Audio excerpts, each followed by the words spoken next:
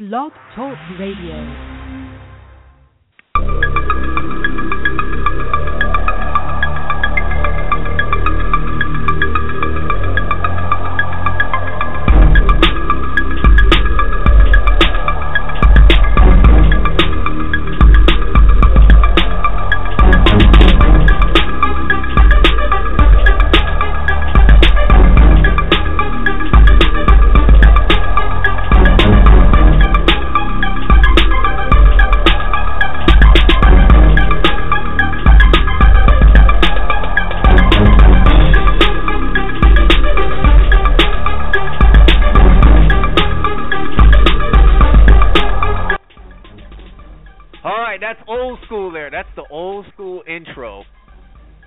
To the Gridiron Stud Show. That's like first year stuff right there. That is first year stuff.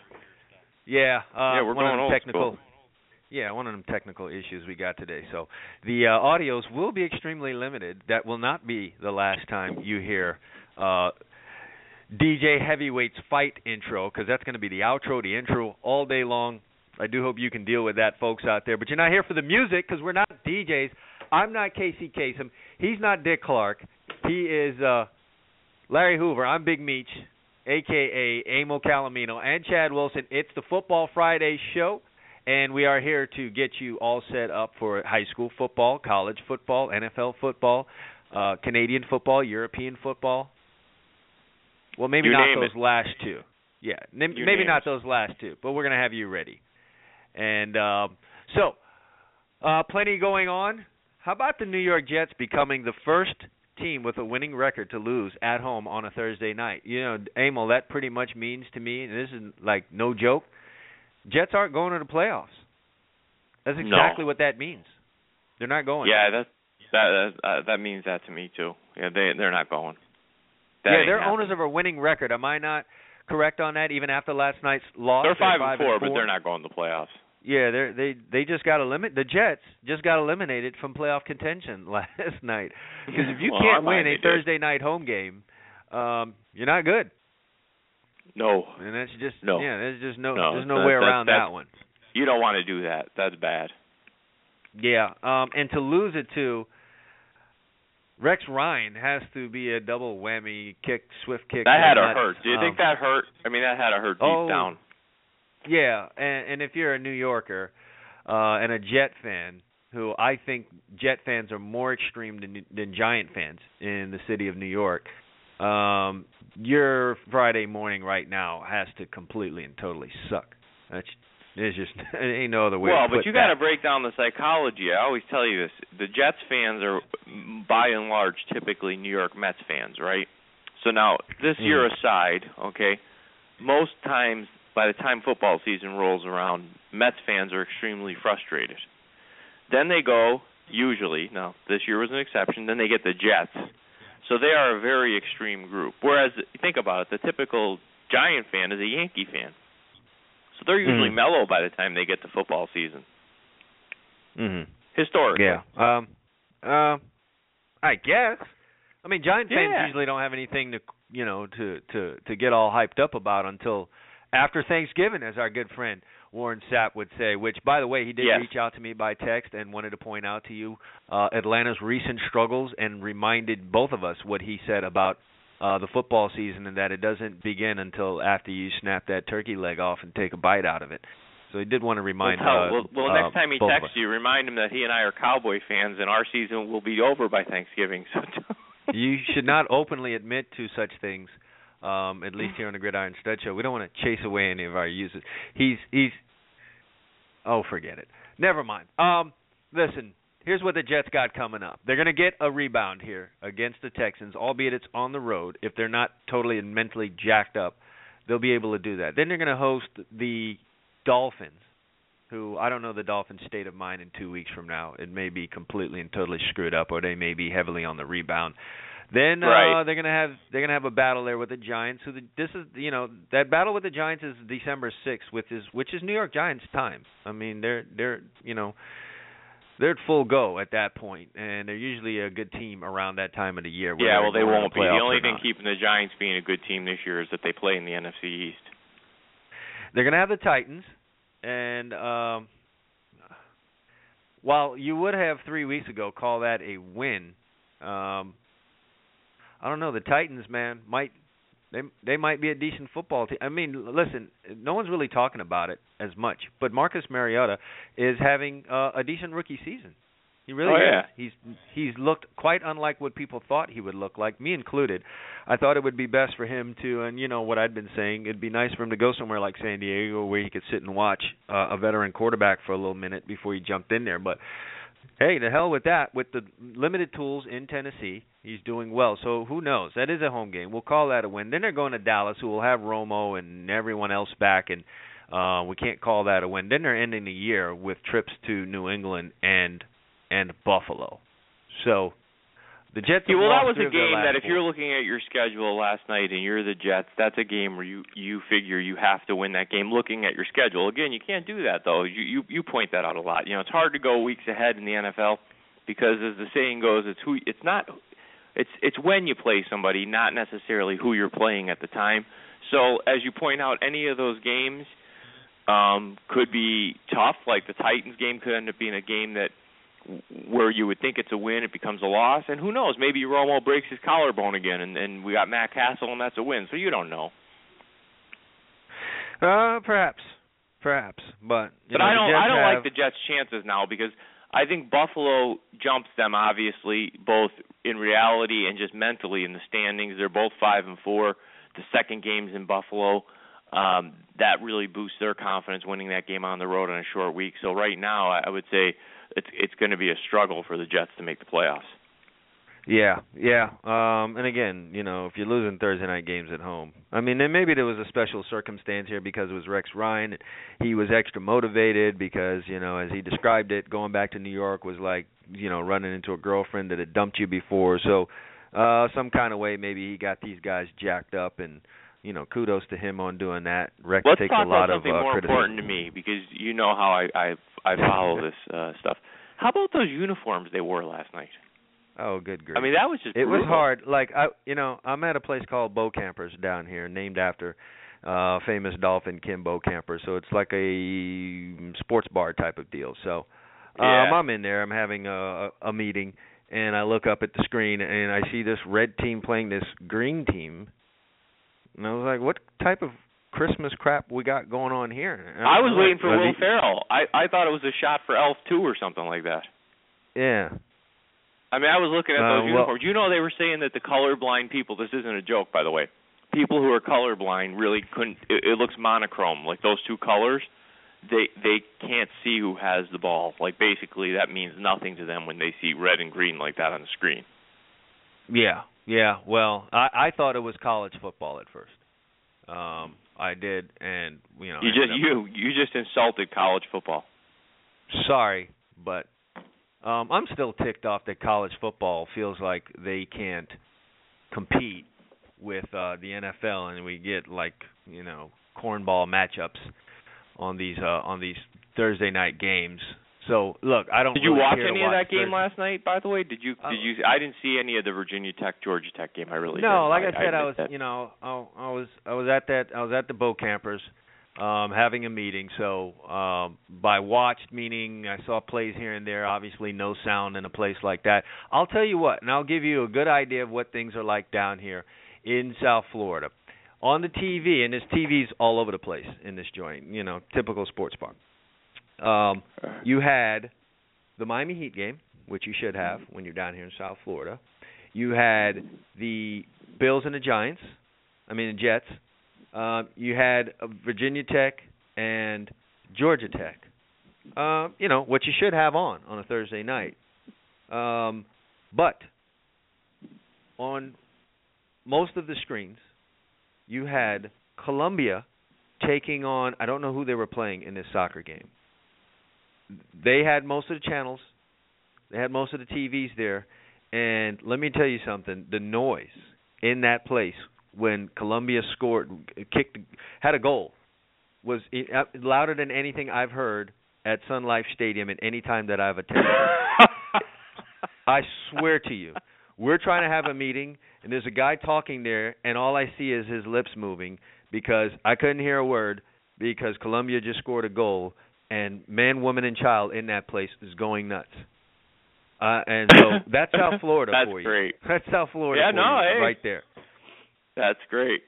Yeah, That's nothing great. bigger than any of those football games going on last night. Columbia was taking on. You know what? I do need to go find out right now who the hell was playing, because now I'm super now you're curious. interested. Yeah, while I'm looking that up, why don't you tell the people what's going on with your guys, because they're a complete and total circus. I said this yesterday. Greg Hardy better sack Jameis Winston at least 2.5 times on Sunday, or I don't think he makes it out of Monday of next week, because they're clamoring loud to get Hardy out of there, because, you know, what he did was one thing.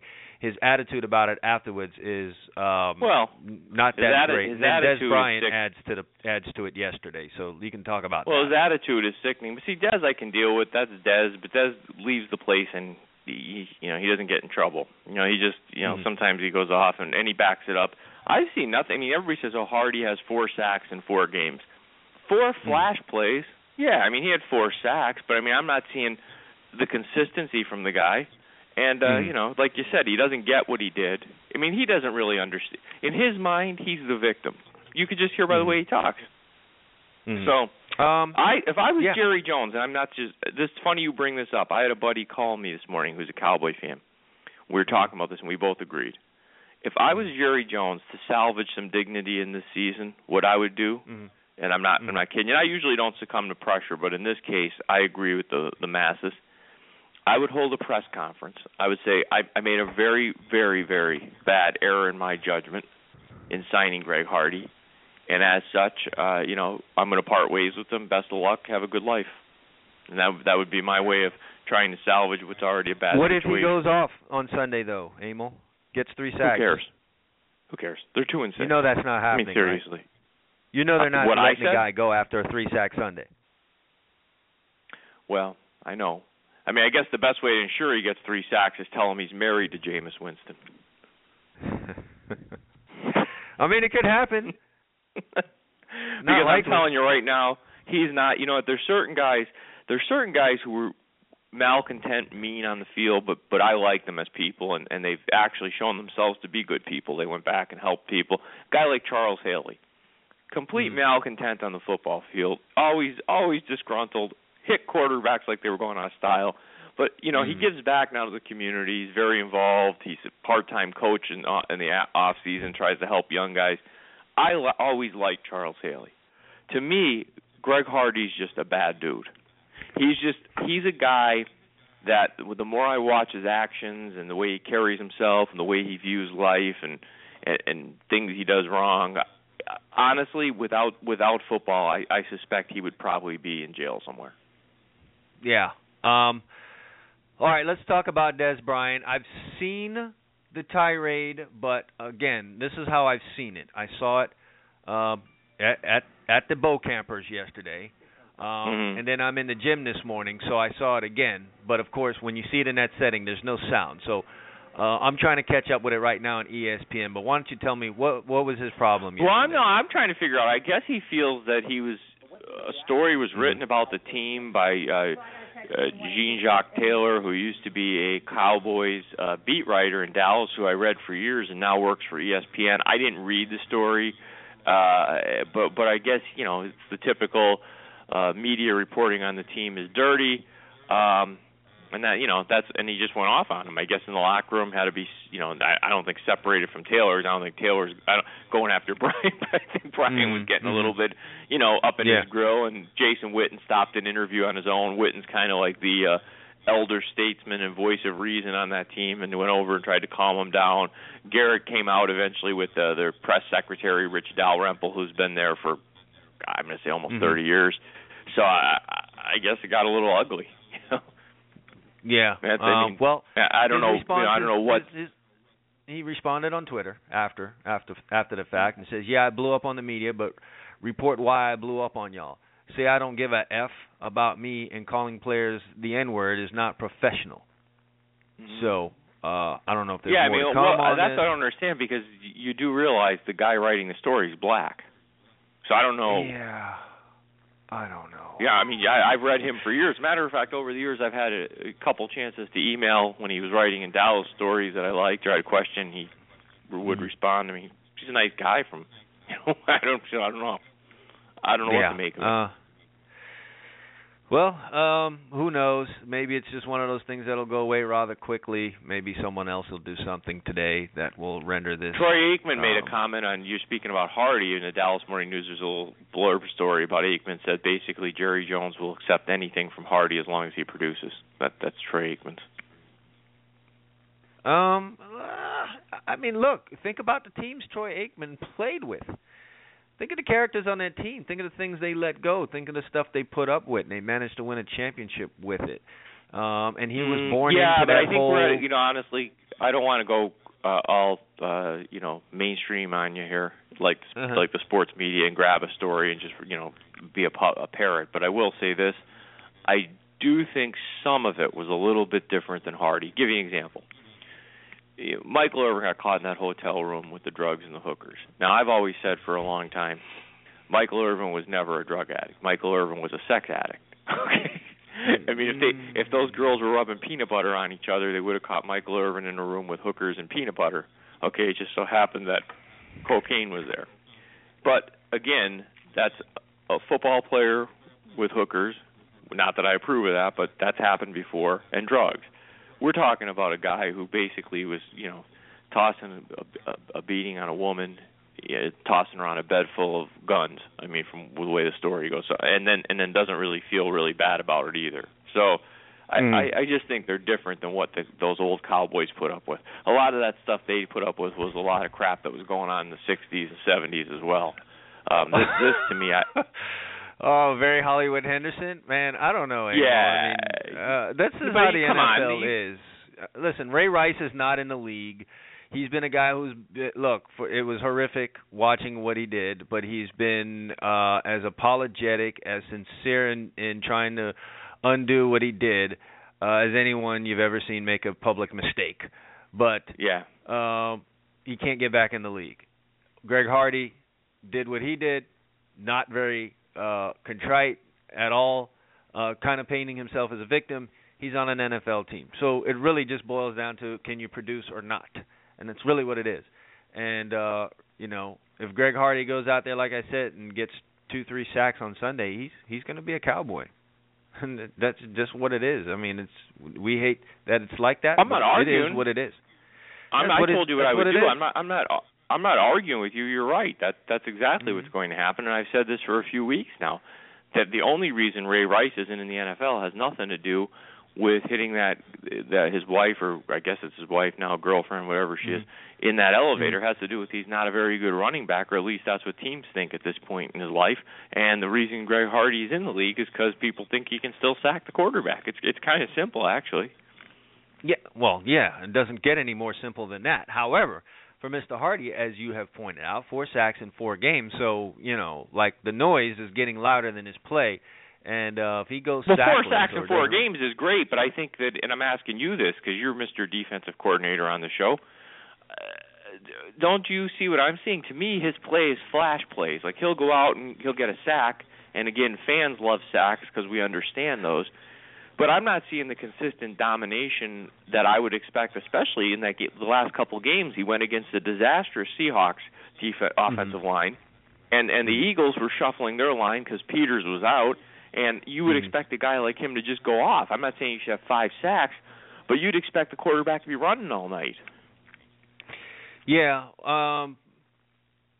his play right now, even with 4 sacks in 4 games, which is okay, is not surpassing the loudness of the other stuff. You understand what I'm saying? So you're almost to the point where you say, we can do without this guy. And if he goes out there and, like I said, comes up with 2-3 sacks, then you're at a point, are we really going to be able to do without this guy? Right. Is it worth it for us to just hold on to him, keep talking to him, and hopefully he turns a corner and then it becomes a nice human interest story at the end of the year and we still have a guy that's out there producing? It's like, how long can we hold on? How long do we want to hold on? So, well, I think the Dallas strategy is more along the lines of what you used to say, what you always say. I think Jerry Jones is holding on, knowing no matter what this guy does, he'd have to get 10 sacks in a game for it to make it more worth the noise that they're feeling. But I think what he's hoping is that someone will screw up soon enough, and it'll be knock the this news off, stories. knock this off the blotter. Off I the, mean, somebody else will go out and do something stupid, incredibly stupid. Is It'll that be what the Des new was thing. trying to do? Was Des trying to? Well, by the way, as we're Des trying talking here, I pulled up the actual. They're saying that he is saying that Taylor used the N-word in reference to receiver Devin Street, and people around the situation, other reporters said no such thing was said. So I don't know if he was. I'm not sure. Des is pretty slick, but I'm not sure he's that slick to turn the attention toward himself instead of Hardy. I'm not sure if he's that great of a teammate and that clever to say, I'll just go off and they can talk about me. You know what I'm trying to say? Jimmy Johnson did stuff like that, but Jimmy was pretty slick. If you understand today's media, you know to do things like that at opportune times. But who knows, man? Who knows? All right, we're going to take a break. When we get back, we'll jump into some college football here. We do need to preview some games coming up this weekend, and we do also need to give some picks. We have some redemption we need to do in that area. Both Emil and I, as we were not winners last week, so I fully expect us to bounce back here. So we're going to take a very short break. As I told you, not much audio available to us here today. So quick break, and we'll be right back. Don't go anywhere.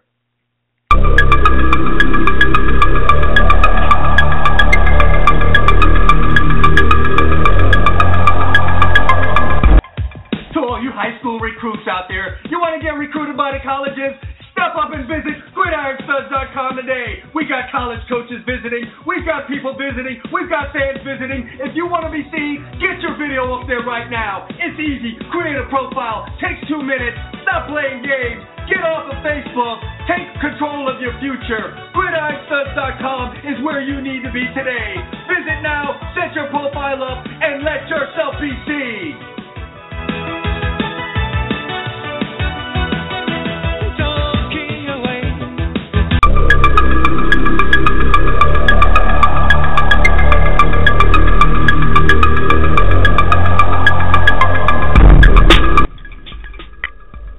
Well, that break wasn't long enough for you to get a full piss in. You're just going to have to hold it to the end of the show. But welcome back. No, you told me before the show to wear my Depends, so I'm sitting on my adult Depends. A diaper, a large cup, all those things will work for you as you listen to the show today, because the breaks will not be very, very long. I don't remember your quote word for word on Troy Aikman there. But I'm reading a tweet here from Bleacher Reports, and it says Troy Aikman on Jerry Jones keeping Greg Hardy. He will pretty much accept everything as long as a guy's productive. Is that what you said? That's what he said. I thought that was Troy Aikman saying that he would keep Greg Hardy. No. Troy's saying about Jerry. I don't think Troy's a pretty Is that like a little bit guy. of a slap? Is that a little bit of a slap to Jerry's face there? Listen, would Jerry be happy to read that? Aikman's the best color guy in the game because he's admittedly, he's like Irvin. Cowboys are pretty good about their old players. They stay around Dallas usually, and they're Cowboy fans. I mean, Emmitt Smith and Michael Irvin make no bones about it. They talk about the team in terms of we, okay? So they're Cowboy fans to the core, and I suspect Aikman probably is deep down too, but he gives it to them when he has to. And he's honest about Jerry Jones. I've heard him do it on games. I mean, that's what I like about Aikman. You get it straight from him. He's right, too. He's not. Is anything he said there outside what you just said? No, but I don't know Jerry Jones like that. And what's been the hardest thing he's had to deal with?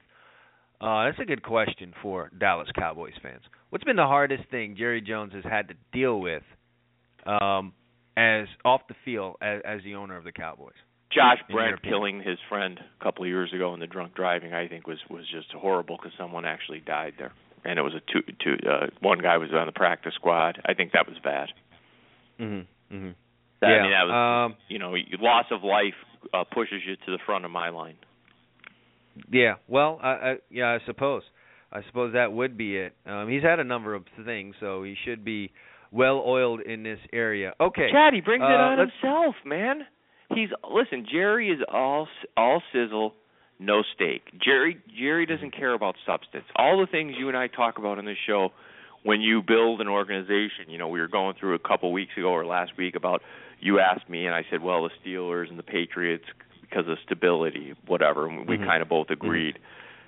He's the opposite, man. He is about He wants to hear that grill and the butter's going on the grill and the steak's on there. The steak could be a piece of crap, but as long as it smells good on the grill and looks pretty good, that's what he cares about.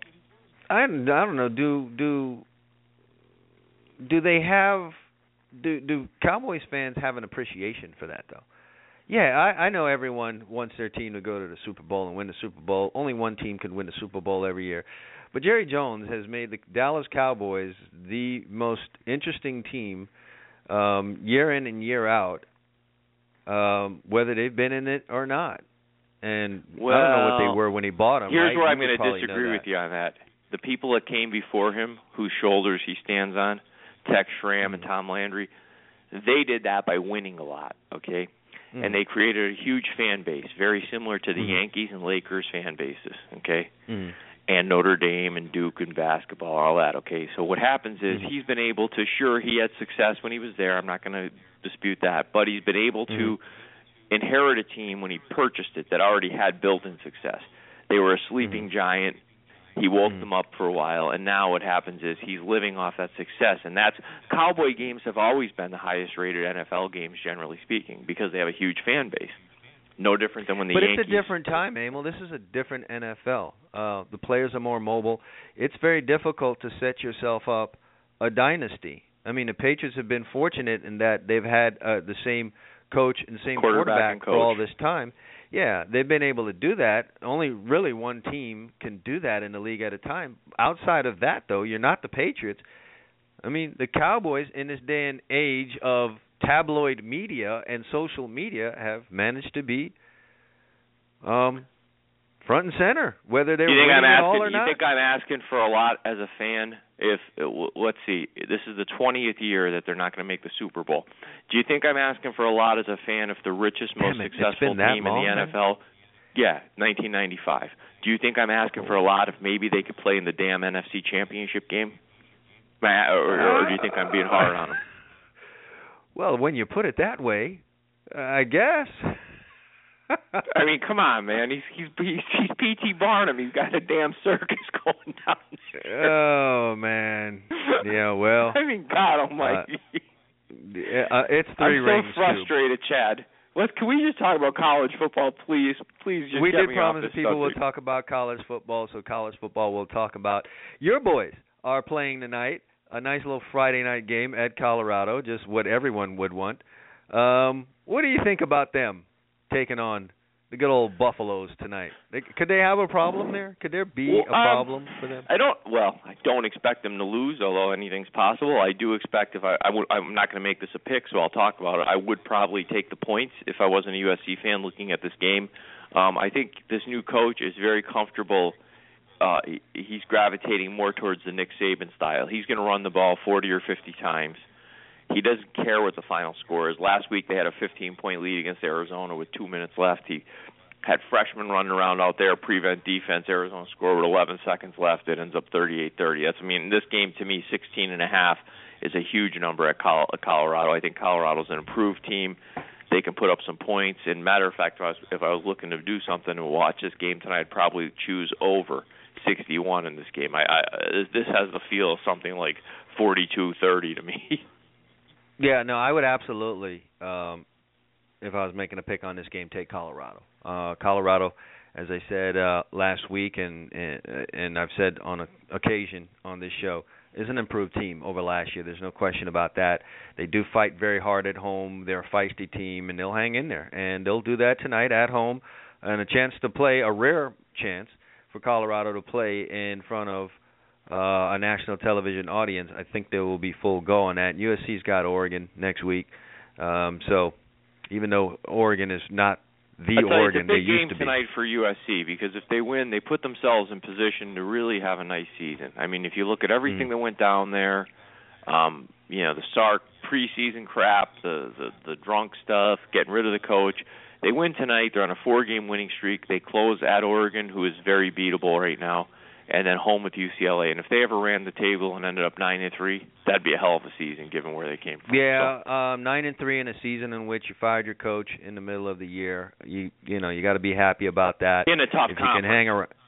In a tough conference. You're not in a boo-boo conference, let me say. And if you could hang around 9 wins, 10 wins every year, you do yourself some good. So for USC, you could call this a fallback year, and if your fallback year means you ended up 9-3, hopefully you can win the bowl game and get to 10 wins. Then listen, Miami don't fans forget, would love. Though, if they end up 9-3, Utah one Utah loss in any of their last 3 games. If that scenario plays out, USC's playing in the Pac-12 championship game. Right, so a chance to even get to double digits wins before you even get to a bowl game. So, look, Miami fans down here would love to be around 9 wins in a fallback year. 9 wins has been the peak over the last 10 years. Well, wait I want to say for the University of Miami. You're always hard on Miami fans, and they deserve it when they don't show up. I agree with you on that part. But here's the point I think most fans don't get, and this is where Nebraska fans are learning. 9-3 in today's college football is a really damn good record.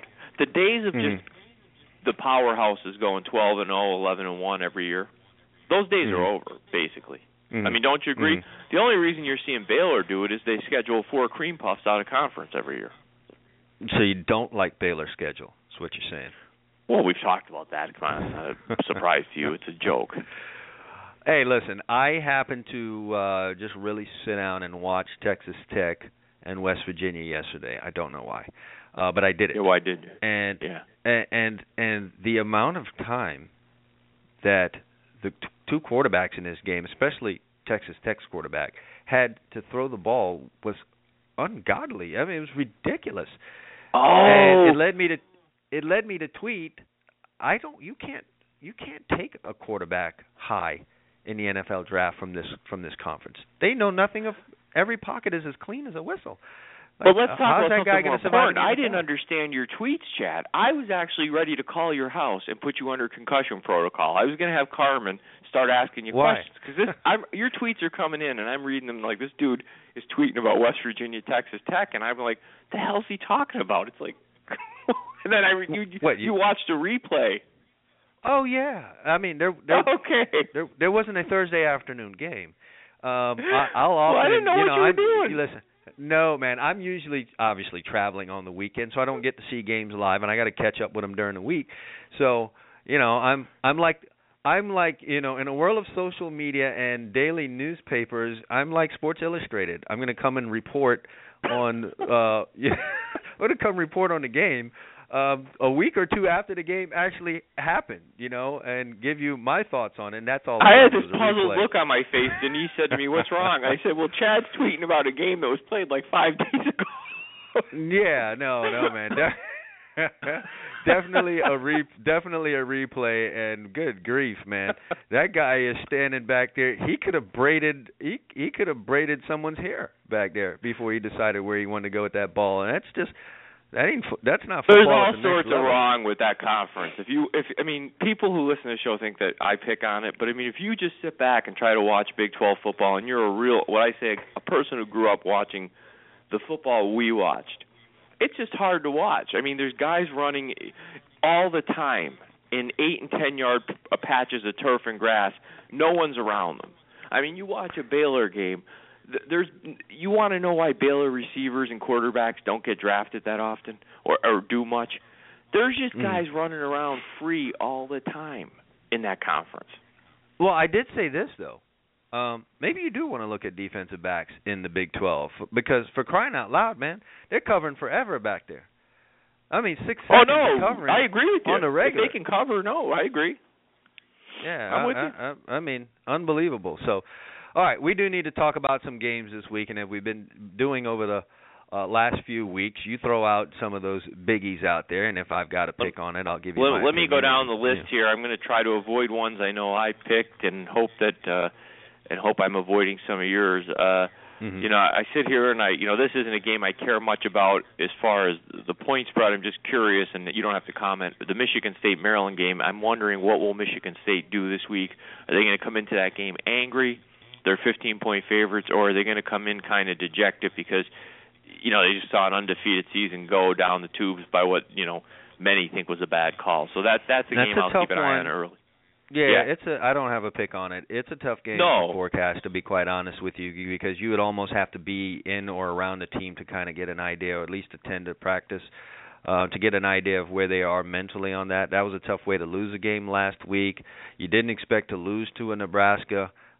Things were kind of setting up nice for you, and then you take that. And so, what's the mindset? They should beat Maryland. It is a home game.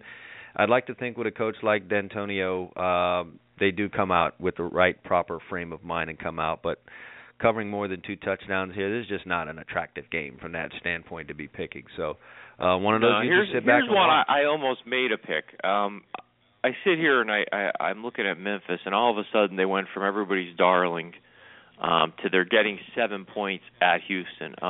I was very tempted to take Memphis in this spot. They lost last week to Navy. Navy's just a tough matchup, especially if you're not a defensive team, and Memphis isn't.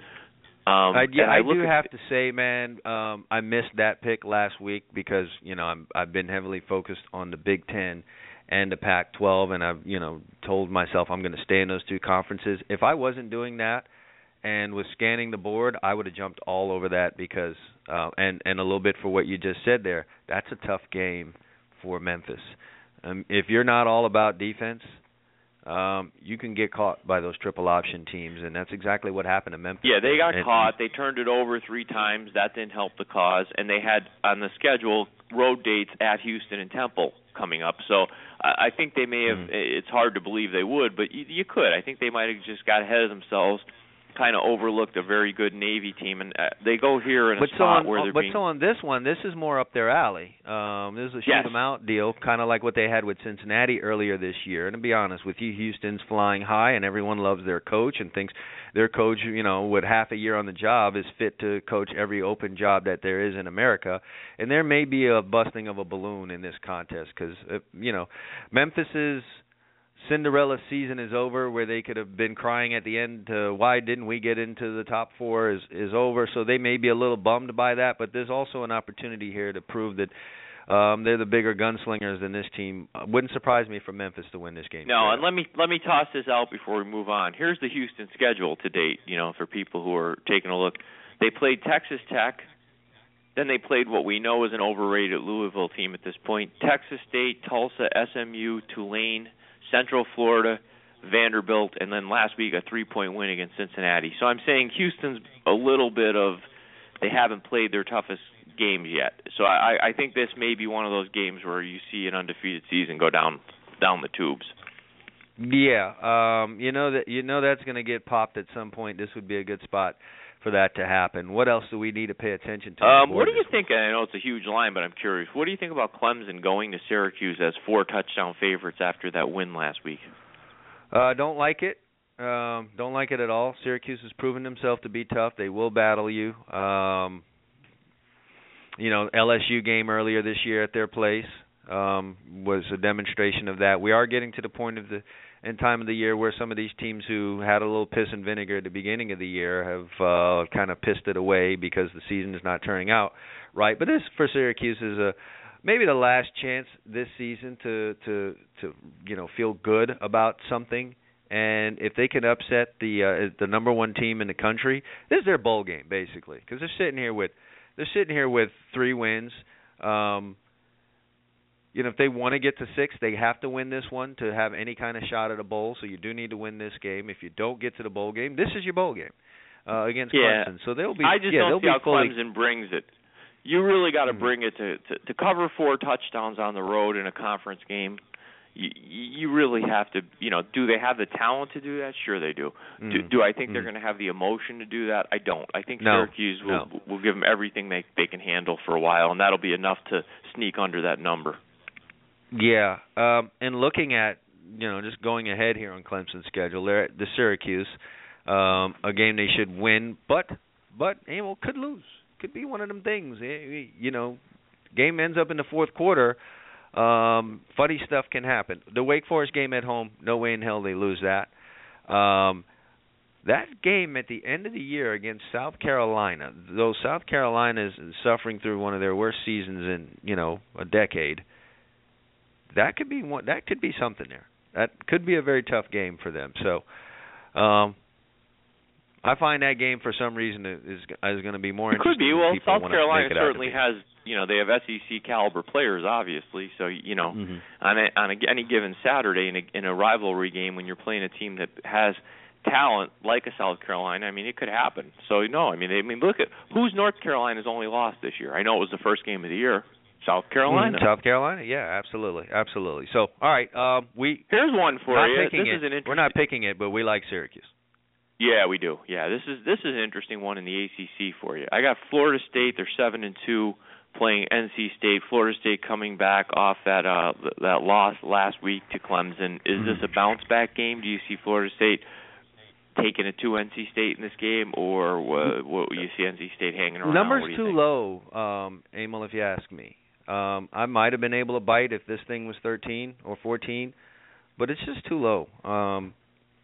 Florida State's at home.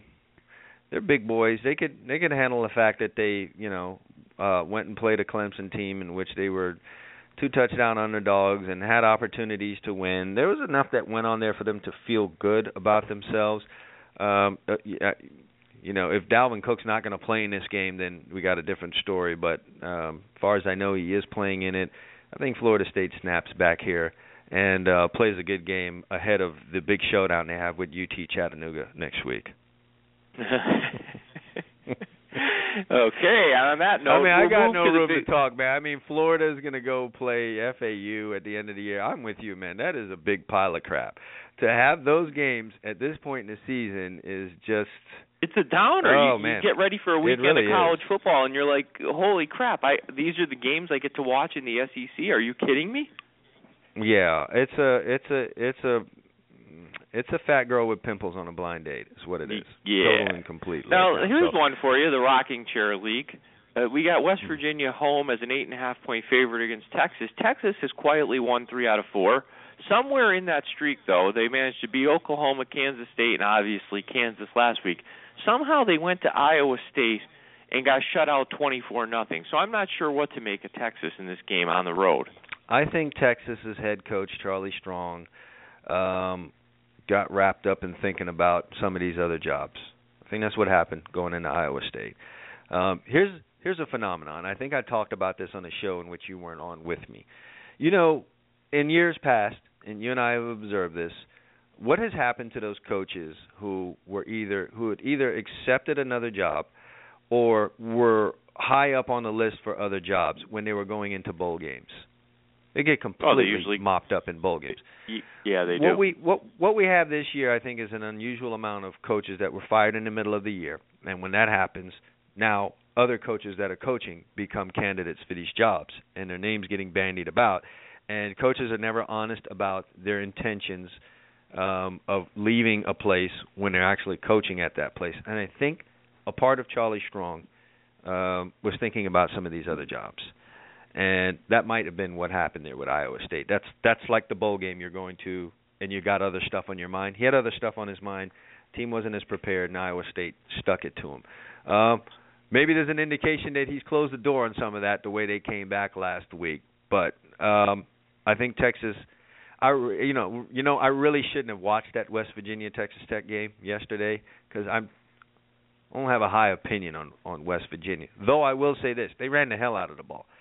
Texas Tech not really stout against the run, but they got a decent running game, which might help them here. I don't like them as an 8.5-point favorite against Texas, though. I said all that to say that. I don't like the game generally. It's one I have no feel for it. I could see Texas going and laying an egg on the road, traveling up north and getting blown out, or I could see Texas going there and winning the game. It's just one of those games I just don't have a feel for that conference most of the time. So I'm gonna go to the next one. This one is not one I'm even looking for. Just I note Notre Dame coming off they're number 4 now in the playoff poll. They finished the season in a huge game at Stanford. And in between, they've got to take care of Wake Forest and Boston College. They're 26.5-point favorites. Hard game there. Wake Forest does play a little bit of defense. I don't expect them to win the game, but I just don't know the mindset of Notre Dame in this game and how much they care about blowing out Wake Forest.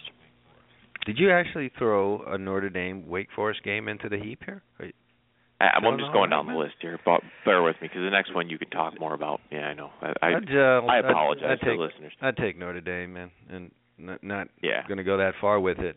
Are you going to talk Alabama, Mississippi State? Yes, I am. I didn't make a pick on this. Did you? No, I didn't. I do know this. Alabama off a big win, facing a team with a quarterback that can run the ball. Big problem. Big problem. That's been Alabama's kryptonite. And who's better at being a dual threat than Dak Prescott right now? So I think there's a dangerous game for Alabama. They're a healthy favorite in this one, and so there could be some shenanigans. Maybe they win the game. They're expected to win the game. They should win the game, but it's probably one of those where Saban walks out and says, a win's a win at this point in the season. So I don't like that. I think this is a game. Here's where I struggle with this game. I don't think there's going to be a ton of points in the game. I struggle liking Mississippi State more. I started to look at it saying, geez, coming off that win, I really do like Mississippi State. I was about to make them a pick. Then I like to see who they play just to get a flavor for how they got to where they're at right now. Early in the season, for some godforsaken reason, the SEC had them play LSU the second week of the season, yet next week we're going to watch a bunch of FCS teams roll in. So I can't figure that one out for the life of me. But they took a 2-point loss to LSU. They lost by 13 to A&M. And in between, they really haven't played anybody. I mean, they've got Missouri and Kentucky and Louisiana Tech and Troy and Northwestern State and Southern Miss. So I'm scared to see them step, as they say in horse racing, I think this is a huge step up in competition for them based on what they've faced to this point in the season. And that's what will keep me from taking Mississippi State in this game. Yeah, I guess. I think I just like Mississippi State in this one. Alabama off that LSU win. It's been a very taxing on the emotional standpoint for Alabama the last 2-3 weeks, and this could be one where they try to relax, and this isn't the team to relax on. So, if I was picking this, I'd go Mississippi State. What's next up? I did not make. I'm going to jump over the Canes unless you have something to say. I've got no way to gauge where they're at. Listen, here's my thought on the Canes in North Carolina. North Carolina's offense is clicking like all hell right now, as we saw last week, going nuts on Duke. Sometimes there's a let up after you either shut a team out or you hang 60-plus on a team. So that's going to work against North Carolina in this contest. However, the fact that they've got offense rolling and Miami's forte is not defense could spell a really big problem. And beating Duke a couple of weeks ago, and it took all kind of laterals to get that big win. When's the last time Miami won a big road game? And apparently your dog in the background agrees with me. My dog's going crazy. When you started talking about Miami, my little dog started going nuts. Little Yorkie said, Miami. Yeah, there you go. So I don't like North Carolina's offense against my school's defense right now, and I don't. That's just me being real.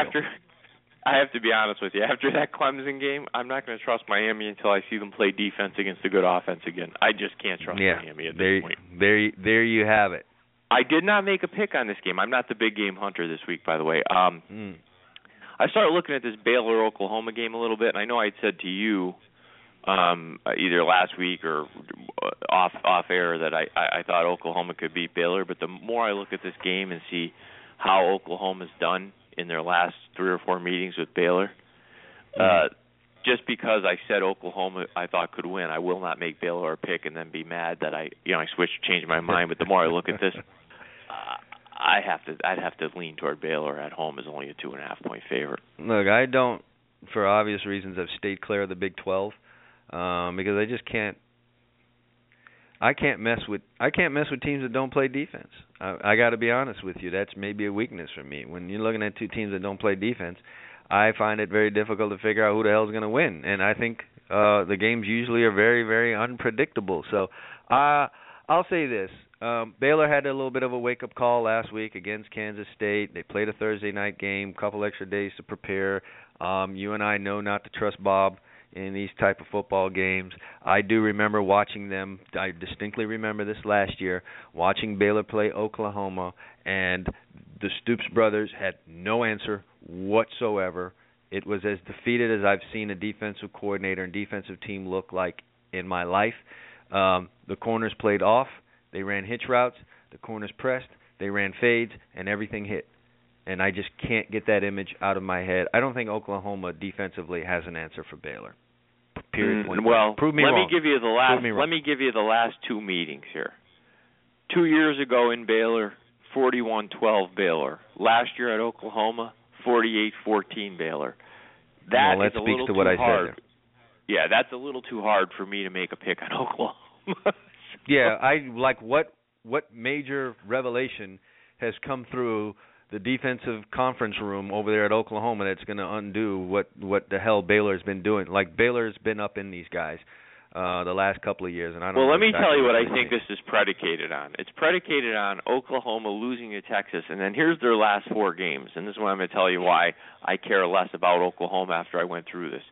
They beat Kansas State at Kansas State 55-0. Kansas State was changing quarterbacks that game. Their starter had gone out for the year with an injury, so that was a disaster for K-State. Mm-hmm. Texas Tech, they beat them 63-27. We know Texas Tech isn't fond of playing defense. They beat Kansas 62-7, and there's nothing that needs to be said about Kansas football. Okay, it's a dumpster fire. And then they came home and beat Iowa State 52-16. So who was fresh off of a Texas win they shouldn't have had, right?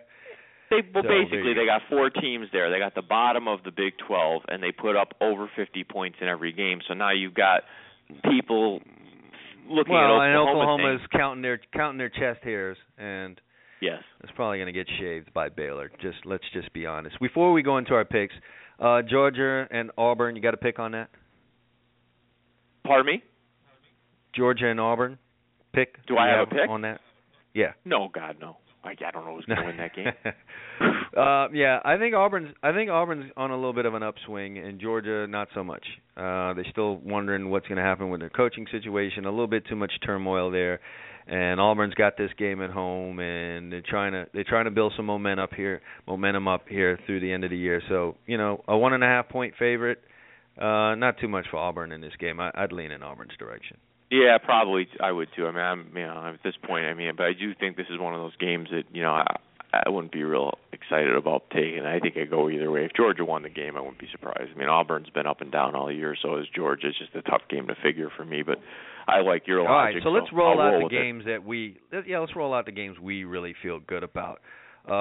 Really quick and fast here. Tell the people what you like in college football.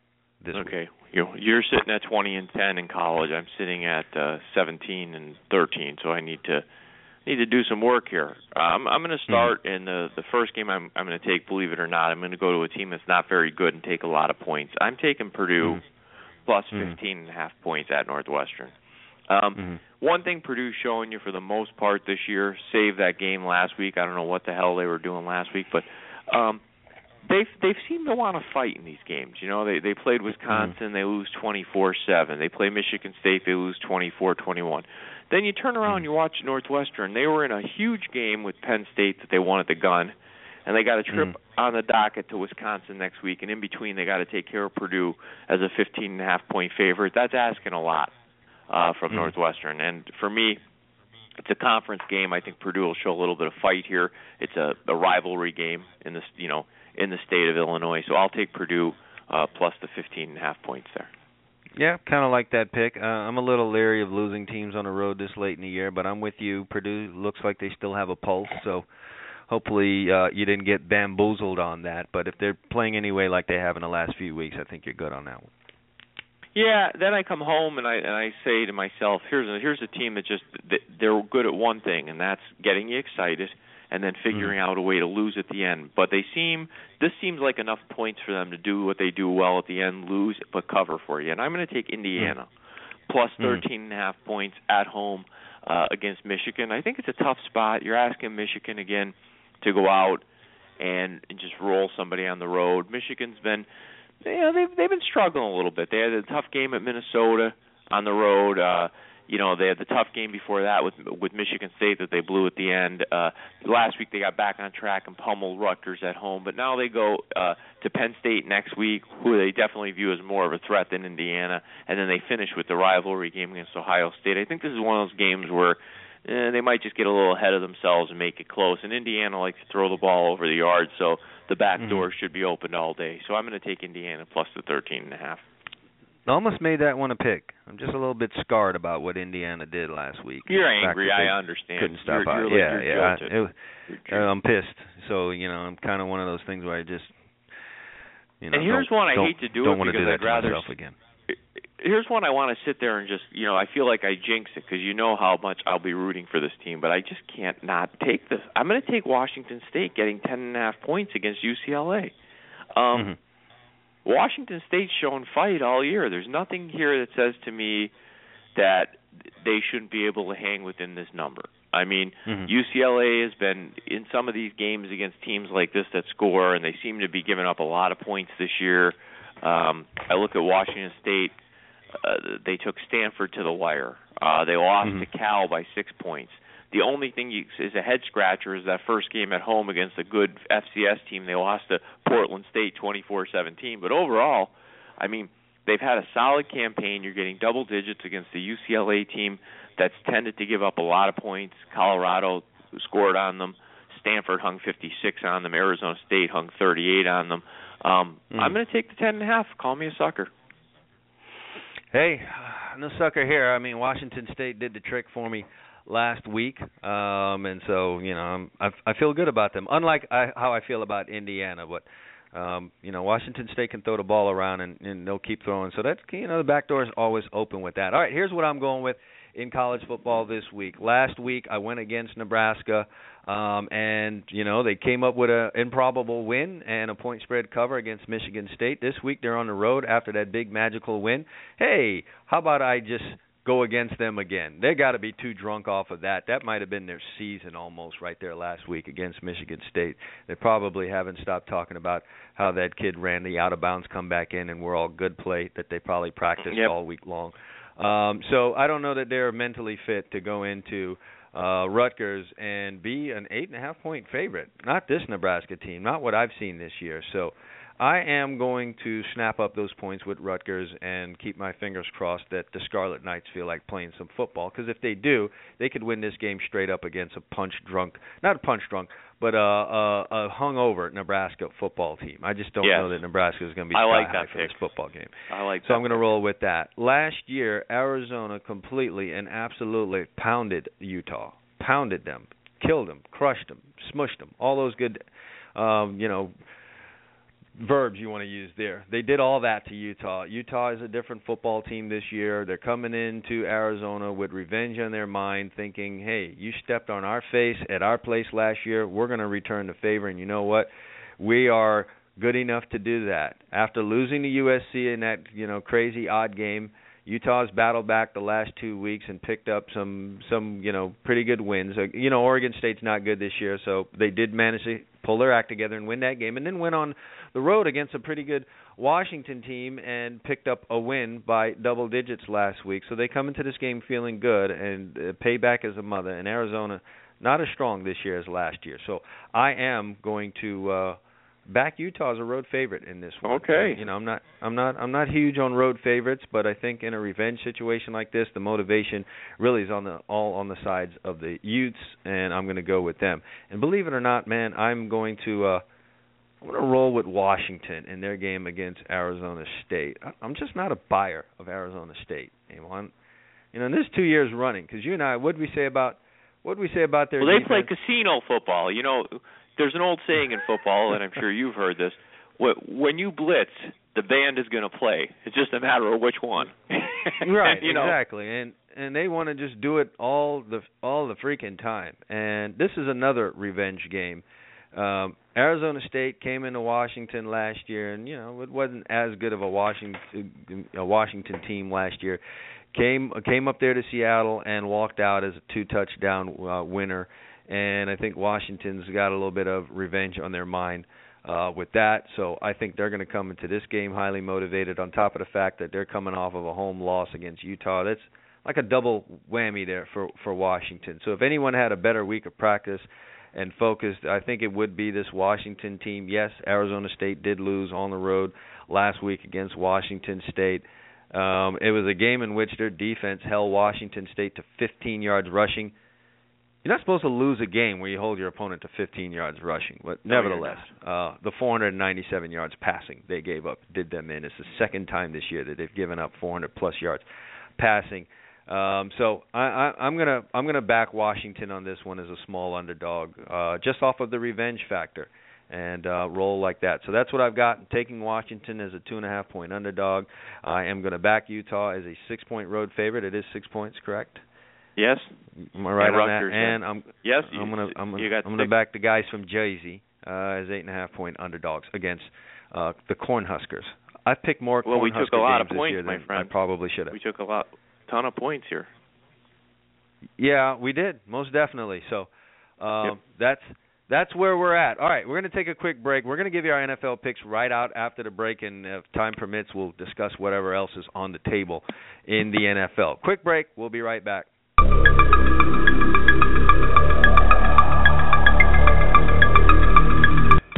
To all you high school recruits out there, you want to get recruited by the colleges? Step up and visit GridironStuds.com today. We got college coaches visiting. We've got people visiting. We've got fans visiting. If you want to be seen, get your video up there right now. It's easy. Create a profile. Takes 2 minutes. Stop playing games. Get off of Facebook. Take control of your future. GridironStuds.com is where you need to be today. Visit now, set your profile up, and let yourself be seen.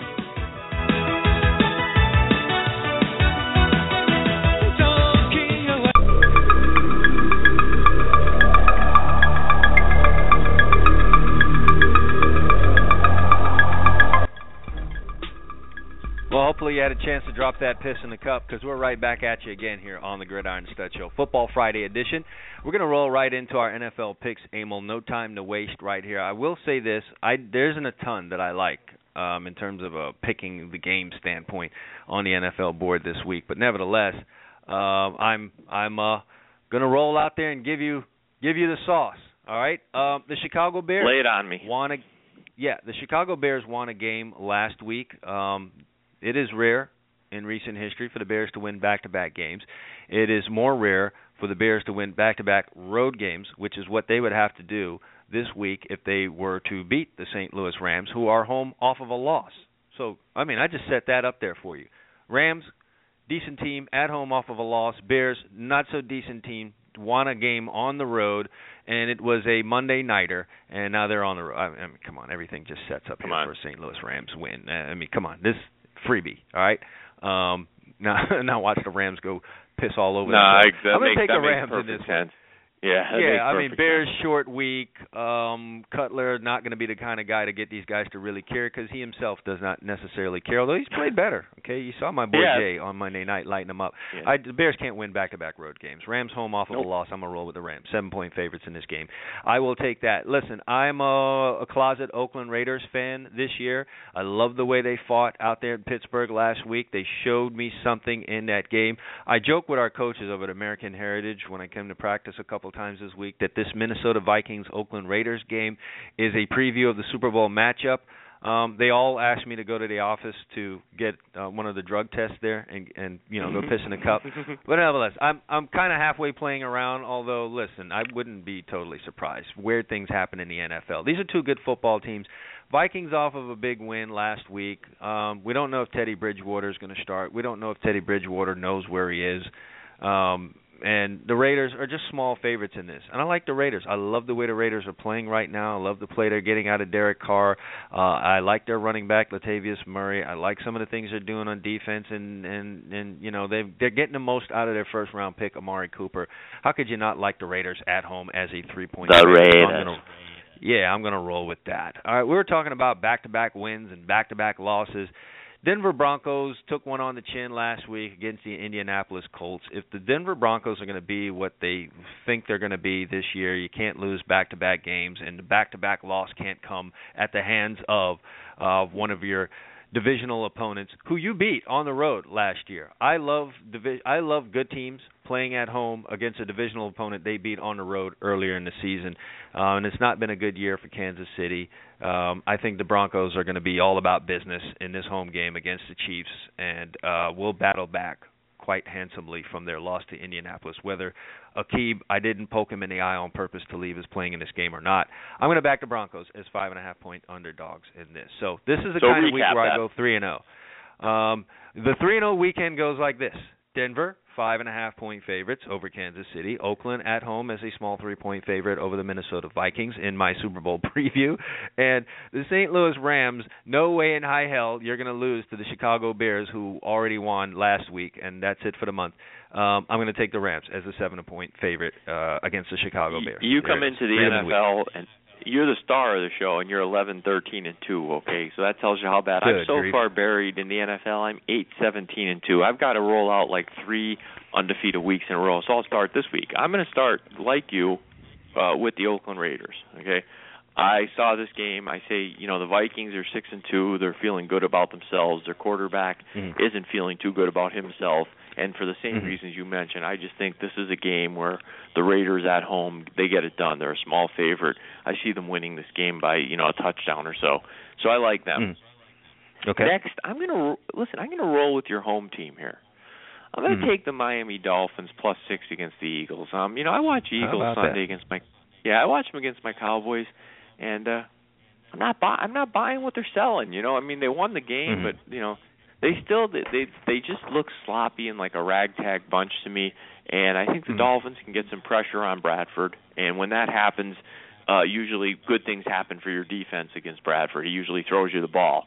So I'll gladly take the 6 points and the Dolphins. I think this ends up being a very close game, and I could easily see the Dolphins winning it outright at Philly. Right. Okay. And then, the locals finally, will like that? And if we've learned anything over the years about Tom Brady, it's that the guy has a memory like an elephant. And you don't think that Tom Brady, it doesn't sit in his craw, that he lost 2 Super Bowls to Eli Manning. This is the greatest quarterback of the generation. And his 2 losses in the Super Bowl are to Eli Manning. I have a feeling, even though it's not a Super Bowl game, the Patriots are going to go on a primetime 4:30 game and put one on the Giants Sunday. I just don't see that Giant defense being able to slow down the Patriots at all. They're laying 7 points. Hey, but could the Giants be like the Patriots' kryptonite? Is that possible? The kryptonite was that at the time they had Strahan and Justin Tuck and guys that could really hit Brady. Oh, so you don't like Jason Pierre-Paul? I can get it done with my 3 fingers. You're not with that. Listen, I told you, give the man a hand for playing. Pardon the pun, but man, I see JPP blasting off into their backfield. We're being dicks. We got to cut it out. But all right, we are. That's your pick. I'm going to take the Patriots and lay the 7 points there. I have a feeling that one just feels like 37-20-ish to me. Okay. Well, we're loving these Pats. And can the Pats keep this up? It's just almost too good to be true. All right, recap it for the people at home. We're going to take the Patriots -7, the Miami Dolphins, the home team down there, +6 at Philly, and the Oakland Raiders -3. Well, there you have it, my friend. All right, that brings us to the end. We have no more time to talk about anything in the NFL, and I figure if we cover Des Bryant, we cover Greg Hardy, and then we got these picks. I think we covered the NFL, did we not? Is there any friends or family games? The only game that we discuss? really missed, if you look at that board, the only game I think we missed talking about that really would interest me is that night game, Seattle giving 3 at home to Arizona. I think that's a good football game. Let's give it a quick discussion. Game Seattle has to win. Okay, they can't lose this game to Arizona, and for that alone, I think I would back Seattle in this contest.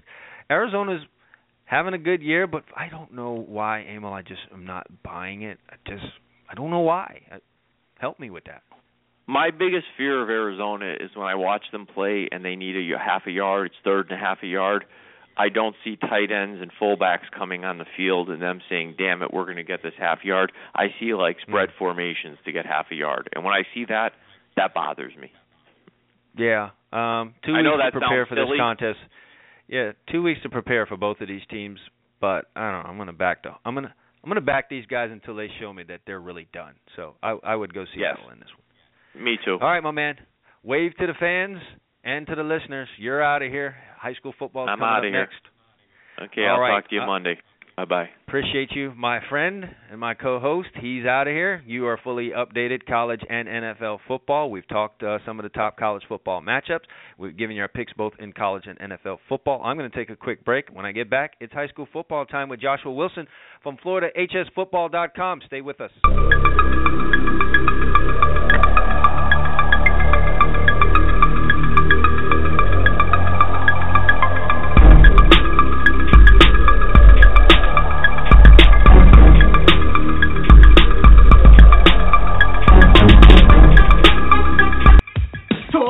Recruits out there, you want to get recruited by the colleges? Step up and visit GridironStuds.com today. We got college coaches visiting, we've got people visiting, we've got fans visiting. If you want to be seen, get your video up there right now. It's easy. Create a profile. Takes 2 minutes. Stop playing games. Get off of Facebook. Take control of your future. GridironStuds.com is where you need to be today. Visit now, set your profile up, and let yourself be seen.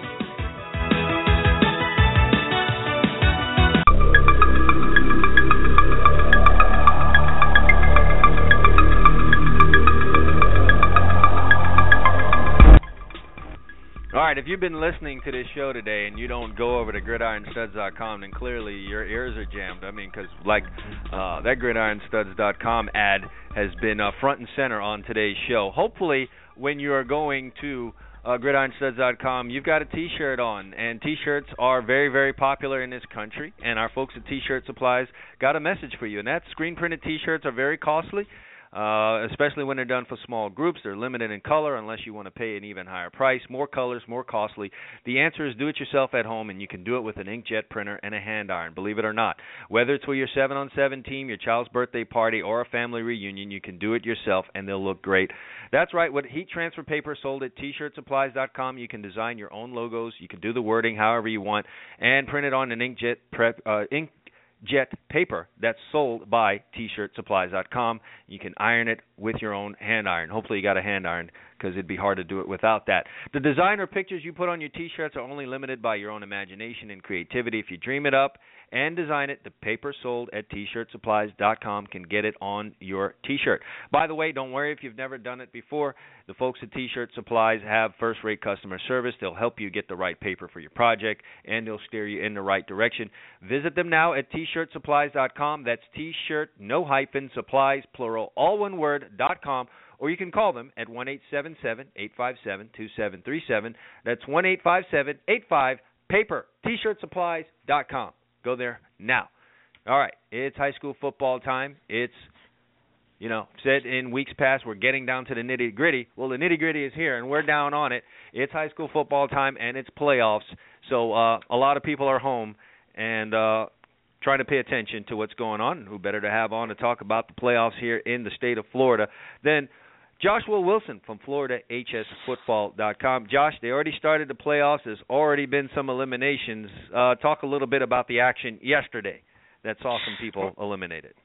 Well, University School, what a turnaround for them, but met their match against that juggernaut of Booker T. Washington. I'll tell you, that it is something that is Josh, just, I really thought though that University School would have an opportunity to do something against Booker T. And then I guess at the end of the day, you had a bunch of kids at University School that had never really ever been in that position before, and that might have played a little bit into the final result being so lopsided. Though Booker T's down, you do have a number of kids that have been in the playoffs before, and there's nothing like experience when it comes to this time of year.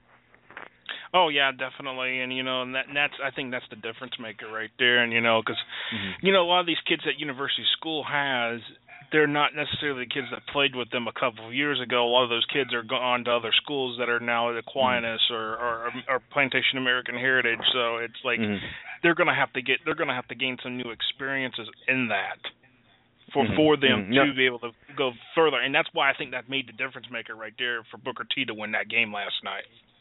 Yeah, and certainly, it was important for university school to make it to the playoffs, so you do get a little bit of that experience, albeit you've been quickly ushered out. At least you had that experience of being in the playoffs, and maybe next year you penetrate a little deeper, you're able to win a game or make some kind of a run. But I will say this: great job by the coaching staff there, and obviously several of these guys I coached with because I used to be at university school. So I will say to Daniel Luque and Henry Columpi and Wayne Blair and the guys over there, great job getting your team into the playoffs because no one really picked university school to be in the postseason. So kudos to them on that. And Booker T, hey, things have changed, but they're in a familiar place. On to round 2. Oh yeah, definitely, sure. And also, I mean, now the other playoff game, Hialeah and Coral Gables just said, we're shut out. Have a nice night. Go home, Hialeah. That's what they basically did. last night. The Hialeah was on borrowed time. I think a lot of people knew that. Maybe not the people over there for Thoroughbreds, but no one really expected them to win this game. But hats off to Coral Gables doing it in a dominant way, posting that shutout in a playoff game. Definitely, an impressive performance by them. How far do you think Coral Gables can go in these playoffs, though? Well, if they get the rematch with Columbus next week, you just never know. Especially, I think the difference maker for next week is if Columbus has their starting quarterback back. Because if he's back, then you're talking to maybe a different situation where Columbus might actually be able to, finally pull the win off on Gables. But if it's the same situation as it was back week 9, week 10, in that stretch, that for week 10 in that stretch. I think, here's a chance that Gables can go on further. And, I'll tell you what, Chad, I think the whole 8A playoff bracket the whole thing is so wide open. It's like, who can you really pick? I think you could throw darts at about 15 teams and say they make it to Orlando. The way it's going. Right. I know we had an odds-on favorite going into the year being Flanagan, but that thing's going to be a little bit of a war, I think, and it's just going to come down to who can be mentally strong enough through a 4-week period to get themselves to the end. It might not even be the best physically talented team that makes it all the way to the end in this thing. I think the mental part's going to, come to a lot. Oh yeah, definitely on that. For certainly on that. And I think for any team in the playoffs, you've got to be mentally prepared for this. Because if you're not mentally prepared, you're going to be showing the door quickly. Yeah, no doubt about it. Especially in that classification, no doubt in the southern part of it, no doubt about that. So definitely one of those things that. Probably, would you say that's going to be the most exciting race out of all the classifications? It's going to be. Yeah, I'd say it's exciting to watch. I would say it's not. I'm going to say it's not the toughest bracket, but it'll be probably one of the most fun ones to watch to see who really wants that trophy the most. Because that is the biggest thing. What would you call the the toughest bracket in your opinion? In your larger classification, I give 6A that toughest bracket just because it's you still got Miami Central lurking around, and until Miami Central's totally gone, what can you do?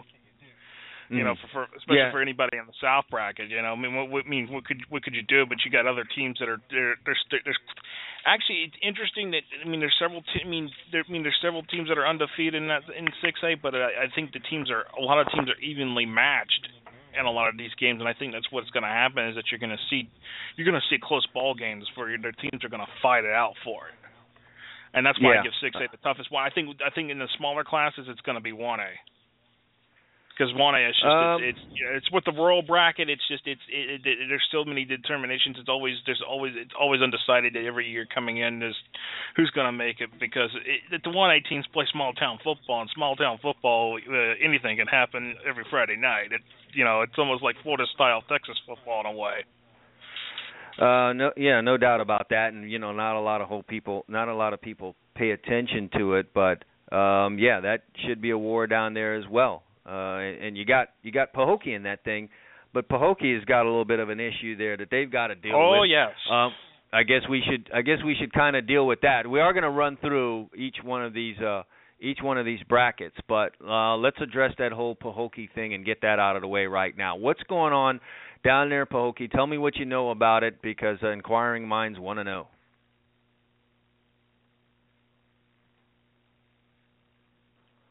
Guess I asked that tough question. No, I think I lost Joshua here. He'll call right back in with us. But yeah, as you know, they got an unfortunate situation going on there at Pahokee. And let me bring Josh back on. Yeah, Josh, I was asking you what do you know about that situation?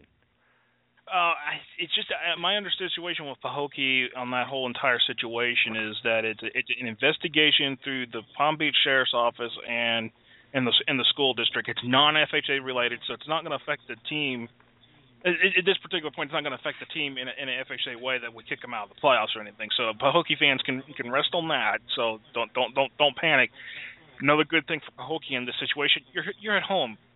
So you got County coming into a hostile environment. Fort Meade has already been shown the door, shut out already. This year. Yeah. I think in the situation, this is a good situation for Pahokee just to focus on what they've got at hand and just win the games they need to win. And everybody's record is 0-0 right now, pretty much. So you have a chance. Smith coaching this game tonight, though. Actually, I think I saw somebody else that's doing. I mean, Alfonso Smith's not coaching the game. He's definitely not coaching the game. So I'll tell you that right now. That is not happening. They do have an interim for tonight. So that is the case. Okay. With Pahokee. So. We'll see how much of an effect that's going to have there. So that's the biggest off-the-field thing we're dealing with in 1A. Jumping back up to this 1A bracket, I'll keep most of the discussion about the southern end, catering to my audience here. South Dade taking on Southwest Miami. I guess we can fully expect South Dade to be the ones moving on here. Are we expecting a South Dade Belen Jesuit round 2 matchup, or would you say Southridge might be the team to move in that second round? Well, considering to our buddy Pinko's, Southridge is actually Southridge is a favorite, a 7-point favorite over Belen Jesuit. A lot of people think Southridge might actually be able to beat Belen Jesuit, but I'm like, I want to give Belen Jesuit the home field advantage. It's you're sitting here, having to play a 3:00 game. I've learned not to sleep on Belen Jesuit. No, they can do some things to you. Oh yeah, definitely. For certainly they can do some things on that, and that's the thing. That's what I'm concerned. I mean, Southridge is a 7-point favorite of Belen, and then you look right next door to South Dade. They're only a 6-point favorite of Southwest Miami. So hey, anything can happen within that little section of that playoff bracket right there. And just to tell you, I think South Dade will advance, I believe, wholeheartedly. It's who does South Dade get next week? Yeah, that's going to be an interesting part. Absolutely. Moving out of that bracket, because I think we expect Columbus to beat American, and let's not waste any time there. We know Flanagan is going to beat Piper. The intriguing part in Region 3 for me is Deerfield and Plantation, where many would want to just go ahead and move Deerfield through. That game against Plantation could be a little bit than people think. Yeah, it's hairy. It's hairy in a lot of ways because there's the mindset a lot of people see that Plantation might be able to compete against Deerfield Beach, and I can see it, and that's interesting. Our friend Pinkos gives Deerfield 11-point favorite over Plantation, but 11 points is not very much. It's not like it's not like Coral Gables having 49 over Hialeah or something like that when last night. So Plantation, they've got talent. Deerfield Beach has got talent. I think I give Deerfield Beach the edge just because it's at home and you won the district. You're gonna have your fans out there cheering for you. And I think that's the difference maker there. Yeah, listen, it's just being at home. You and I have been watching this playoff football stuff for quite some time now, and you know that tonight, for certain. These scores are going to be coming across the Twitter and across the ScoreStream app, and there are going to be some finals that are going to come across and really raise your eyebrows and make people say, "Wow!" There are upsets every first round, and somebody we're looking at here as a favorite on this Pinko sheet is going to go down tonight, and so just trying to figure out who those might be. So up in the northern part, real quick, and we don't know who those are, but there will be some. We can agree on that. Oh yeah, no doubt about it. There's every year, there's always those few upsets. Yeah, and I'm not talking about the guys favored by 4 or 5 by Pinkos. I'm talking about there's going to be some double-digit favorite here where people had just went ahead and wrote them in to the next round of their bracket, and they're going to have to get an eraser and white out and pink them out of there. This happens every year. Jumping down into 7A, how about this one? Listen, Royal Palm Beach on surface is not someone you would, really get all fired up about. Mm-hmm. But Royal Palm Beach runs a different offense, okay? They do that triple option stuff. St. Thomas has had a number of injuries. St. Thomas is coming into this game off of a big emotional win last week against Flanagan. They are still missing their starting quarterback. Pinkos has them as a 27-point favorite. But could St. Thomas be in trouble in a game like this against Royal Palm Beach? That is a good question because there's a good chance that they could be. Considering you don't have Jake Allen, you don't have Nick Bosa. What's next? What is next for St. Thomas Aquinas? I admit it. I finished them off as the number 1 team in 7A just because they did manage to bounce back and earn it. With that win against Flanagan, but. I think now every game is basically it can end your season now at this point. Mm-hmm. So I think in my mind, if Royal Palm Beach gets going early, they could give St. Thomas Aquinas major fits.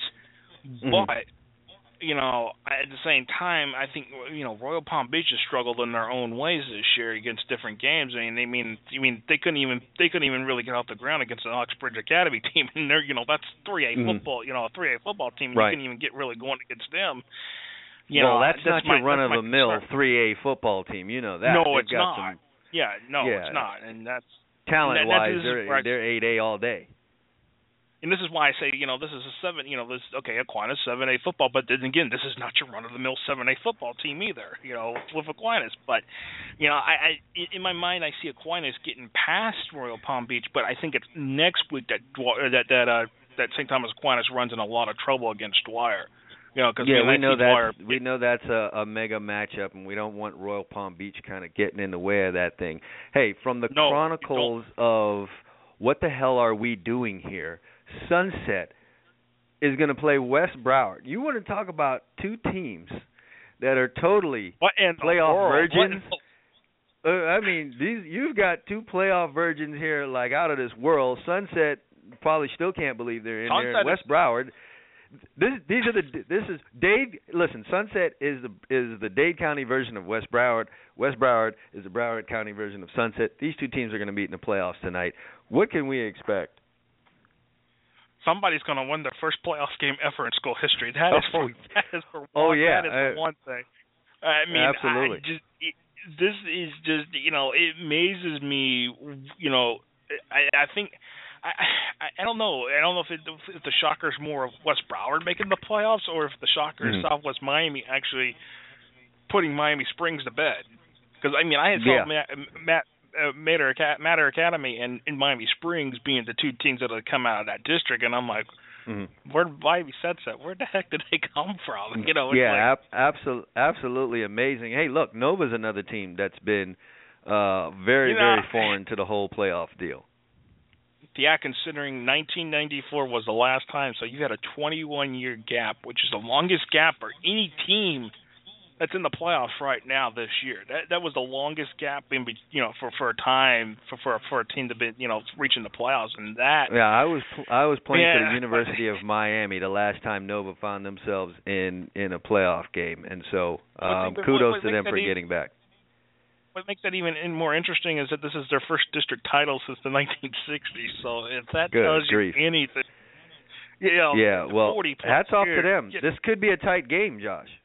Matter Academy and Nova. It could be a dogfight. It could be it could be a dogfight, but I look at Nova, and you look at the games that they played against some of these tougher teams, and they just got blown out through the door. So it's like what can you expect from Nova? Are they going to are they going to play like a district championship team, or are they going to, or is Matter Academy going to do come through and do what we think that they're going to do?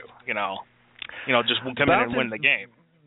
Bouncing through Region 3, is there any real threat there, or can we just safely say our winner out of Region 4 is who's going to be the one in Orlando? Okay, repeat that again because I'm skimming a little. Yeah, are we just going to basically say the winner out here in Region 4 is the one coming out of the South, or is there anyone in Region 3 that you think could make some noise there and probably upset what I just said? I thought Venice might have had a chance, but then Braden River really did their number on Venice. So Braden River, but our buddy Pinko's predicted Braden River over Columbia in the state championship game, and I'm just like, maybe not so much, because I think you could say that your South finalist for 7A is going to come from Region 4. Now, whoever comes from the north, well, you could start throwing darts at that. I think that's really wide open.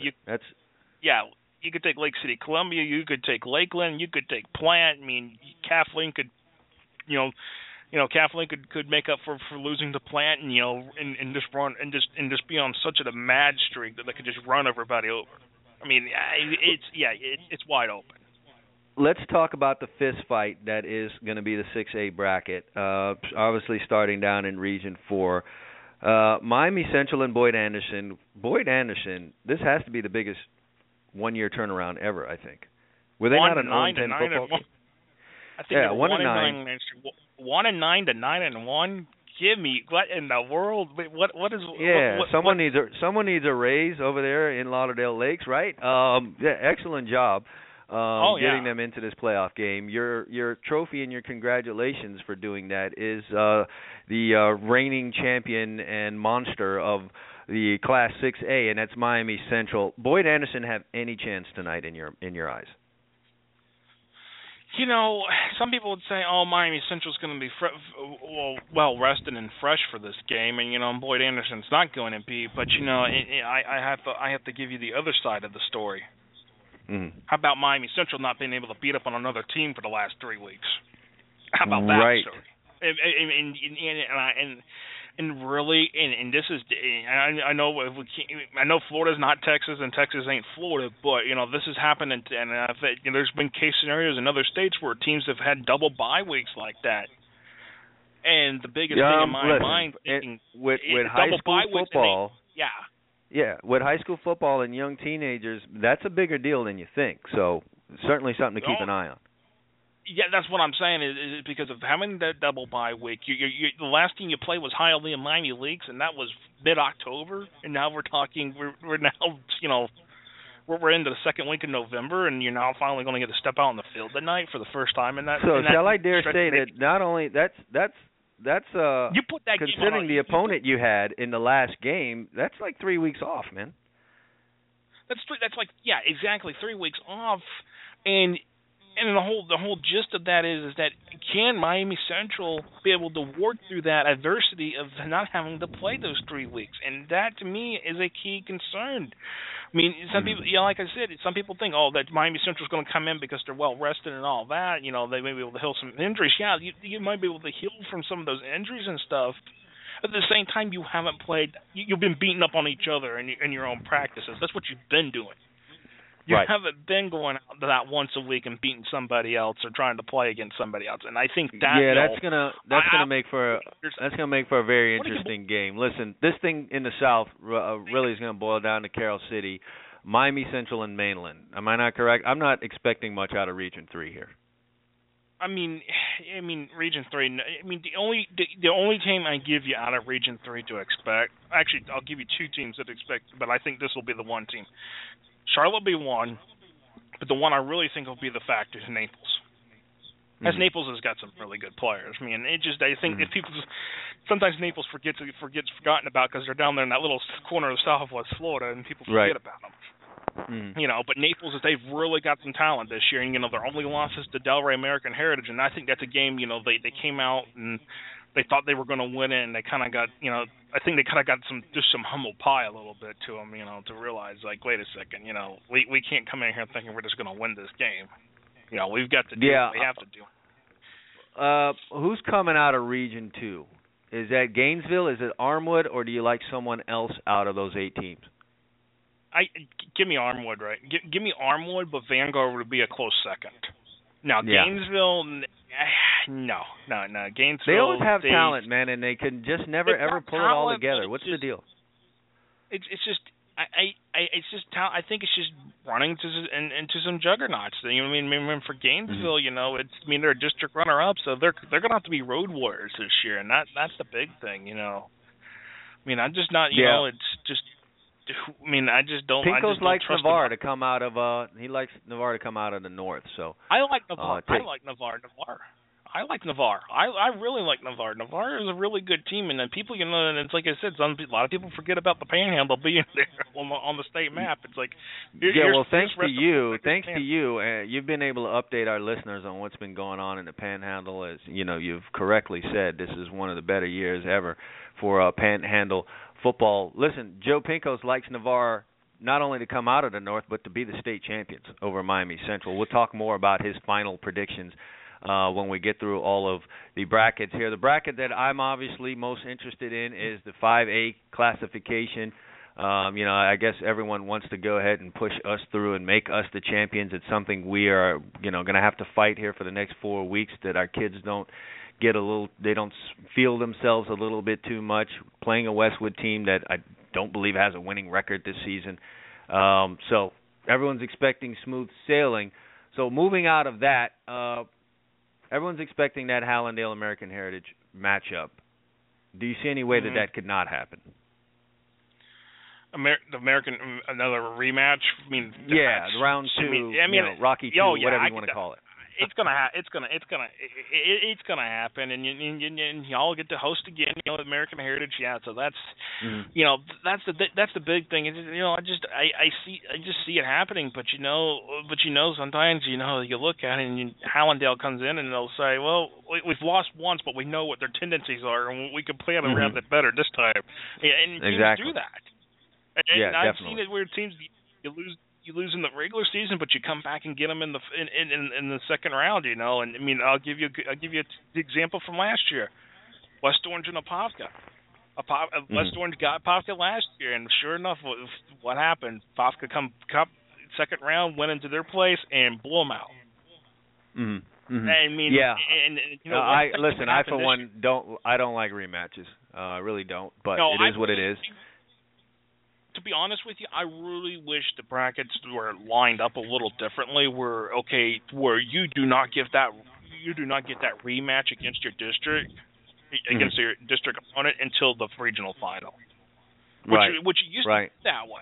I don't understand why we're not doing that now. Why can't we do that? Because, to be honest with you, it would just make the playoffs so much better. It really would. Yeah, well, you know what? I think you're probably gonna have to go to Tallahassee and stand on your soapbox for a number of things we've got going on here.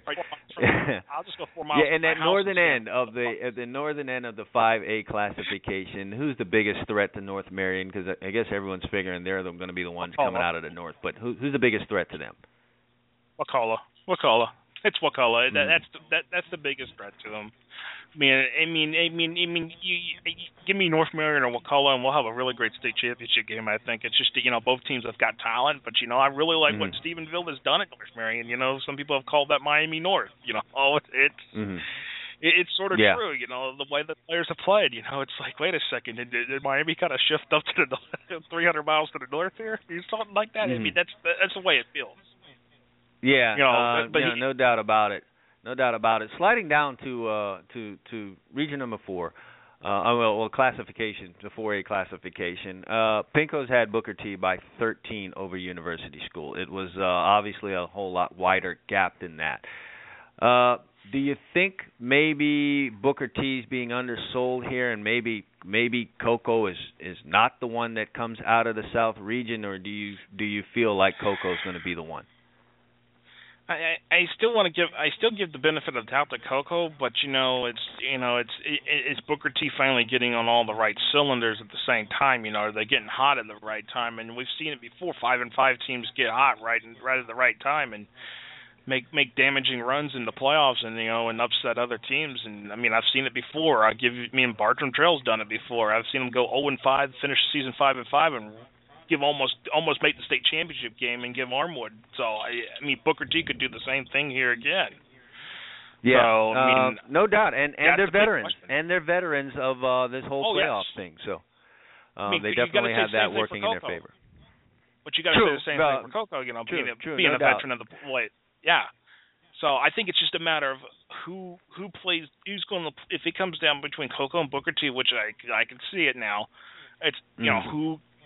What it comes down to is who plays their best football game at that particular moment. Right. I mean, you got to be the best on that particular night, no doubt about that. Are we seeing a northern end? Are we seeing a northern end final of Dunellen and Bowles? Is that what we're thinking? Dunellen is just, phenomenal. 10-0. I mean, this is one of their best seasons they've had in over a decade. And I mean, I could just see it. This is a team that South Sumter couldn't even stop. So if they get a South Sumter Dunellen rematch in round 2, I could definitely see. There's a chance that maybe it could be Bowles. Bowles and Dunellen, but it could be Rains and Dunellen. I mean, it could be Walton and Dunellen because you look at Region 1, look at Bowles, Walton, and Rains. They're all ranked in the state, and that is you don't see many ranked team versus ranked team matchups in the playoffs, especially on the first round now since when they went to the district runner-up format. When in '93, they're just. That was another thing. I mean, Richard Burton, he's been doing a lot of historical research, and the last time there was ever a number 1 versus number 2 matchup in the playoffs was 1992. Again, thanks to the district runner-up format that we end up waiting later in the rounds to see if we get a number 1 versus number 2 now. Right. But, I mean, that region, that North bracket, there's 4 teams that could go. That could be in Orlando. I mean, it's very hard to pick one. But yeah, if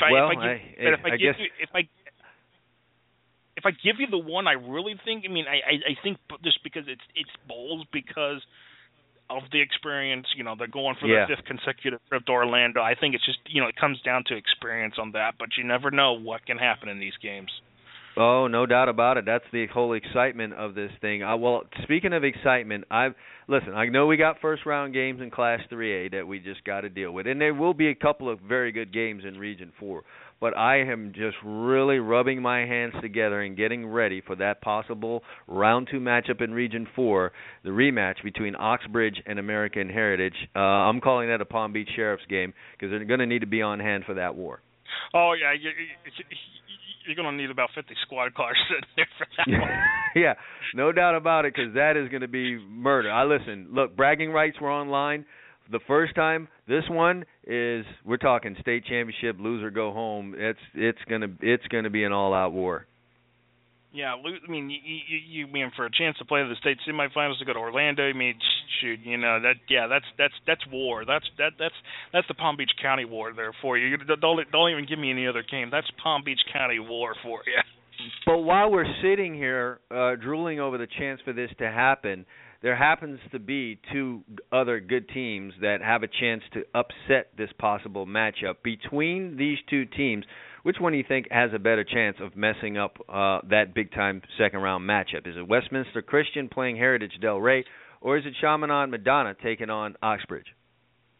Westminster Christian. It's Westminster Christian. I just think that's a team. I mean, Westminster Christian. They're used to playing these early afternoon games. I don't think American Heritage is. And I think that's an advantage to Westminster Christian.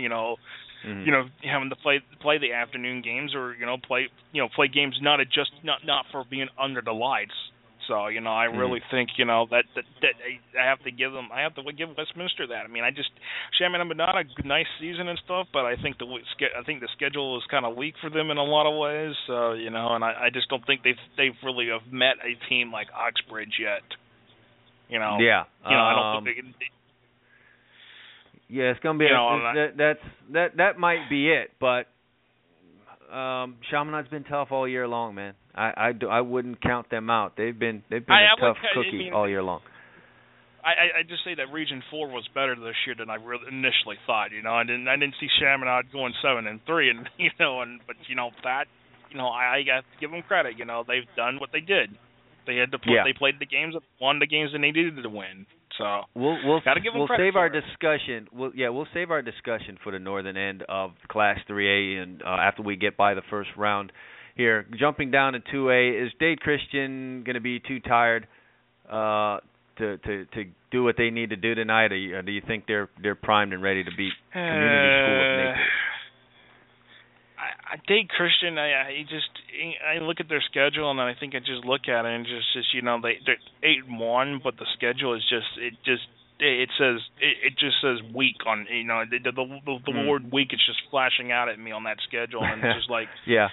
It's just in my mind, and your only losses, I believe they lost the only losses to University School, I believe, in that process. I mean, if that's your only tough team that you played in the process of that schedule, I got to give Community School an edge. I mean, I have to give them an edge on that one. Even though I believe our buddy Pincos, buddy Pincos only has them as Dade Christian as a 3 favorite. So 3 points. That tells you anything could happen there. Yeah, anything could happen there. I mean, that whole he's expecting a close one with Village Academy and First Baptist. So. Yeah, but Village. Yeah, Village has played some tough games. First Baptist has done better than what most people initially thought they would do. So it's just right now. I just don't know if the District 8 teams are going to get over these District 7 teams. Who've played a little bit tougher of a schedule, I believe. Jeez, how about a possible matchup of Dade Christian and Village Academy again in week 2 if things work out right in that direction? So. Oh man, that would be interesting, but and it's like it's hard to fathom to see it, but it's like I said, it could be very interesting to see what happens again. 1A, we already talked about Pahokee. Pincos likes them over Dixie County tonight, despite a little bit of turmoil that they've got going on there. I do notice though that Pincos doesn't put Pahokee in that 1A final. He does like he does like Trenton to be the member out of the South. You agree with that, or what do you think is going to happen here in the southern end of this bracket? Here's the thing, and this is where I have to guard my words closely about Trenton, because the fans go total nuts on me if I disagree on their team for some strange reason. But the Trenton fans are gonna have to take off their black and orange goggles, because that's their school colors. They're gonna have to take their black and orange goggles off, and they're gonna need to look at their schedule and look at the schedule that Fort Meade has played and the schedule that Pahokee has played. And tell me who actually has the stronger schedule. I guarantee it, Trenton does not have the stronger schedule. When you put 10 running clocks on your 10 opponents, that tells me something. That your schedule is not very good, because your opponents cannot. It's just there's something there, because when you see Fort Meade and Pahokee playing 7A, 8A teams on their schedule, and they do this consistently every year. I feel like that builds their strength up a lot better than a team like Trenton, who is playing all these teams that are either weak or their district didn't help them. Having a 17 district and half the teams are in there are very weak.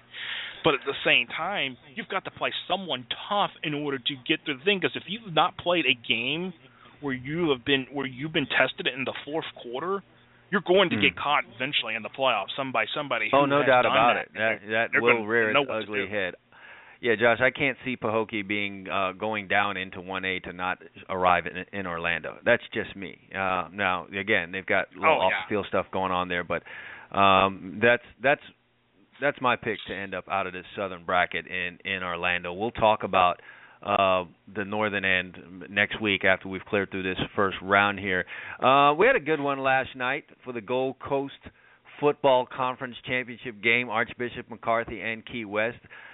Key West featuring a guy that I think is highly underrated in McKay Sargent, running back, who went crazy last night. I think he has, as a result, has a 2,000-yard, ended with 2,000 yards rushing on the season. I think he's an undiscovered gem, but when you're way down there by Cuba, I mean, people just are not going to really know much about you. But it ends up being a pretty good game in a final. Archbishop McCarthy, congrats to them, I guess, champions of the Gold Coast Football Conference. Will they be in it next year is the question. You know, that's my question: is why does the conference even exist in the first place? Because really, outside of really inlet, actually, you know, maybe not so much for why the conference exists in general, but why did Archbishop McCarthy actually stay in the conference, knowing they had a potential chance of being this good that they could have.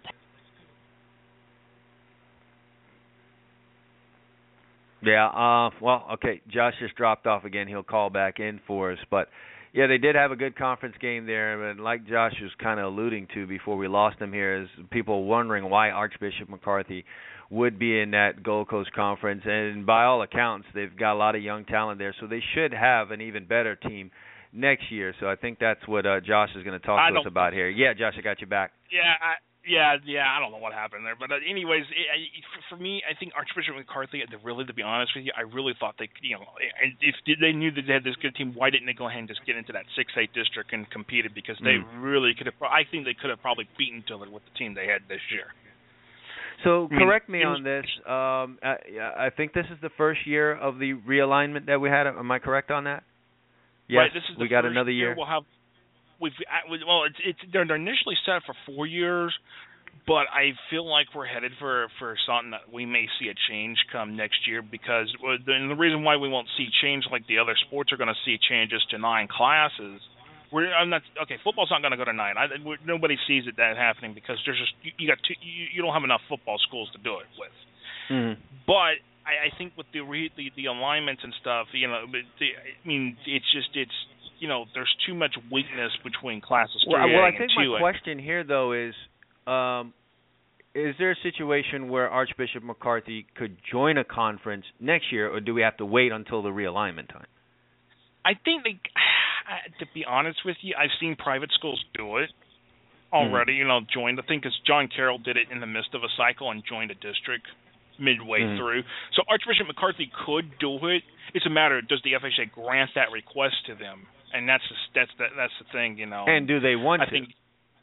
Do they want to? And that's a good question. You know, it's depending on how much talent they actually lose off this team. And you know, some people question me. It's like, why is Archbishop McCarthy even in this when they really should be in district? You know, I mean, what's the excuse? You know, I can understand. Yeah, you might have been weak last year, but this year, I mean, it's like kind of give me a break a little bit, sort of thing.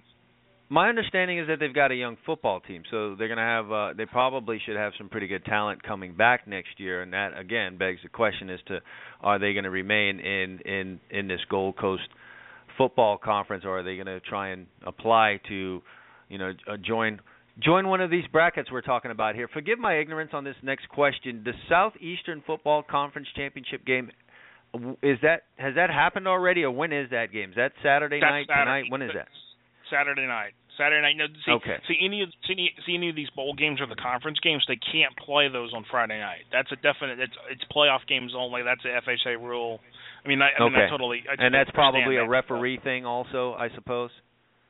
It's make sure that they have the referees available for the playoffs. Yeah, I mean, I think it's you know, it's like you know, this is for the teams that have earned that right. You know, they're the ones that committed to district play. You know, they should be playing.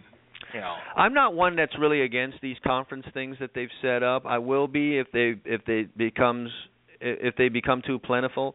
I think for some of these schools that are on a smaller scale and don't want to get into the whole sweepstakes of trying to lure, you know, big time talent to the school, they just want to have a competitive football team at a small private school setting. I think this is okay. But when you got teams in schools jumping into that thing because they don't want to compete when they probably could if they put forth a little bit of effort, and they start jumping into these conferences and start winning championships, I think the smaller schools are going to start crying foul. I think we've got a good matchup here with Coral Springs Charter taking on Calvary Christian in the Southeast Conference football game. I don't know how you feel about it, but I kind of like that for them, a smaller thing, and it's a little bit of a big deal for them, and it's on a Saturday night. I'm okay with it. I don't know how you feel. I'm okay with it if that's what the schools intend to do, but I think that my biggest issue is that the FHA needs to refocus on making the classifications better for the sake of football and the way with playing, having competitive games. We should not have a 2-8 Blanche Ely team in the playoffs. We should not have a 1-9 Eastside team in the playoffs. A little bit of a mockery being made of the process there, no doubt. Thank you very much, because it is indeed a mockery, because it's like you're telling. I mean, I've seen it before. You have a district over here with 7 teams, and you have a district over here with 3 teams, and they're right next door to each other, and it's like, hey, what? This is not fair. We're having to play no question. Just to fight the playoffs, and all you have to do is win one game over here just to even make it in. It's like. I would agree with you on that. Hopefully they can make some strides on it. With a little bit of time we've got left, I'm going to run through this real quick. Pinko's has gone so far as to not only pick, who he thinks winning tonight and by how much. He's got the finals all laid out with the winners and everything else. So, I'd be remiss if I didn't run through this real quick. In Class 1A, Pinko's is saying Trenton over Port St. Joe. I told you I like Pahokee to come out of there. Whether or not they can beat Trenton, I have no idea. But that's who Pinko's likes in Class 1A. Mighty cool of him to forecast things out this far. I'd love to know the formulas used to do that. In Class 2A, he likes University Christian over Admiral Farragut. What do you think of Admiral Farragut? We don't get to talk about him on this show. I mean, they're a really good team. Actually, I think this is probably a better team than they had in 2011 when they made that run and beat Glade State to get to the state championship game. No, I do remember that team. I do remember that team. And if they're as good as that, then they've got a pretty good shot of at least getting here to Orlando. I think they've got a good chance to make. Oh yeah. Yeah. Okay. Really like an interesting 3A matchup, if this indeed becomes it. Trinity Christian taking on Oxbridge. You've talked about Trinity Christian a number of times on this show, and I think everyone down here in this area knows what kind of athletes Oxbridge is working with. I think that would make for a pretty good final. But my thing is I don't necessarily agree if Oxbridge is going to make it to Orlando in their first year of district play. I think I have to throw the edge to Clearwater Central Catholic just because of the experience, and I just don't I don't know if is Oxbridge. Hey man, I'm scarred this. by Clearwater Central Catholic, Mick. Call it us going up there and playing them when I was at university school, and they just seem so ill-equipped from a athlete standpoint to handle the type of athletes that come south of them. I know they did make it through one year. I was completely puzzled by it. I just think sometimes they get overwhelmed by the athleticism that ends up on that field with them. If they make it through, sure. Oxbridge is going to probably lack that experience, but I think we'd have a good matchup there if Trinity Christian took on Oxbridge. Pinkos likes Coco and Dunellen. I think you agree with that. I can see it happening. Yeah, I really like seeing what's going to happen with that one. I think that it would be a different matchup than Bowles and Booker T. I mean, no offense to either school, but I like to have a little bit of parity in these state championship games. I like to see a little difference. I like to see other teams actually try to make it and win it. It's not just it's not just about no doubt about that. It keeps the excitement going in this thing. In 5A, American Heritage over North Marion. Thank you, Pinkos. Appreciate that. I'm interested in this North Marion team. They're picking up a lot of steam up that way. So, if we can continue to win here and we end up in that, it'd be interesting to see that. You know what's funny, and this happened last week. I mean, it's like North Marion goes to Hoover, loses to Hoover, and the Lake Weir just starts talking crap about them so badly. They end up hanging 74 on Lake Weir last week. Well, there you go. Keep your mouth shut. How about that one? Moving along real quick, we already talked about 6A. He likes Navarro over Miami Central. I know the folks down there in the middle of Dade County are like, what the hell? So maybe they'll get a little motivated off of that. 7A, none of the teams we talked about is what he's talking about. He says Braden River over Columbia. But, hey, the one I want to talk about with the couple of minutes we've got left here is he likes Manatee over Coral Gables. A little bit of a double surprise there for me. I don't think anyone has Coral Gables coming out of the South, but our man Pinkos with the formula says it's going to be the Explorers. I I mean, with the Cavaliers, the Coral Gables, and the Manatee, I just don't see it. I just don't see that one. I have to disagree with that whole entire prediction. It's just not going to happen. I just don't. Yes, see the it. Cavaliers. I did what I said. The Explorers. The Cavaliers. Explorers is Columbus. Yeah. Yeah. You know what? I think one team that a lot of people aren't talking about that might have a chance to get to Orlando, and that is Delray Beach Atlantic. Look at what they have done this year. 10-0. They beat Dwyer in the last week of the season. I mean, I think getting that win over Dwyer kind of probably maybe turned some heads a little bit and saying, hey, whoa, wait a second, where does this team come from? You know, it's like we were planning it over here. It's the state of Florida playoffs. It's not perfect. There's some crazy stuff there and with some teams making it in, but you know what? It's always exciting, Josh, and we got to take our hats off to that. And starting at 7 p.m. Eastern time tonight, it's on and popping, and the score stream is going to be flowing, and Twitter will be going nuts off of some of the results coming in, and that's why we love high school football. We can agree on that. Oh yeah, definitely for sure. Yeah, it's going to be an interesting. Man, well, it's going to be an interesting night. No doubt, man. I appreciate you coming on and giving us a preview on this. Thing. Next week will be fun. Go ahead. One quick thing is we're keeping an eye on what's going on with Orange City University. They're actually in a court hearing right now to determine if they're going to give give Orange City University their playoff spot back, or if it's going to be a veto that gets to keep it. It's a whole mess right now, and they're actually in court right now. Dr. Deering is sitting there, and it's getting crazy. Like I said, never a dull moment down here in the state of Florida, whether it's playoffs or just trying to get through the airport to your flight. So, all right, man, thanks for coming on. Can't wait for next week. We'll talk about the upsets. Appreciate it. Take it easy. All right. Well, listen, folks, we're quick. I got to make my quick exit right here. Appreciate you all listening. College football, NFL, high school, we got you updated. Thanks for listening.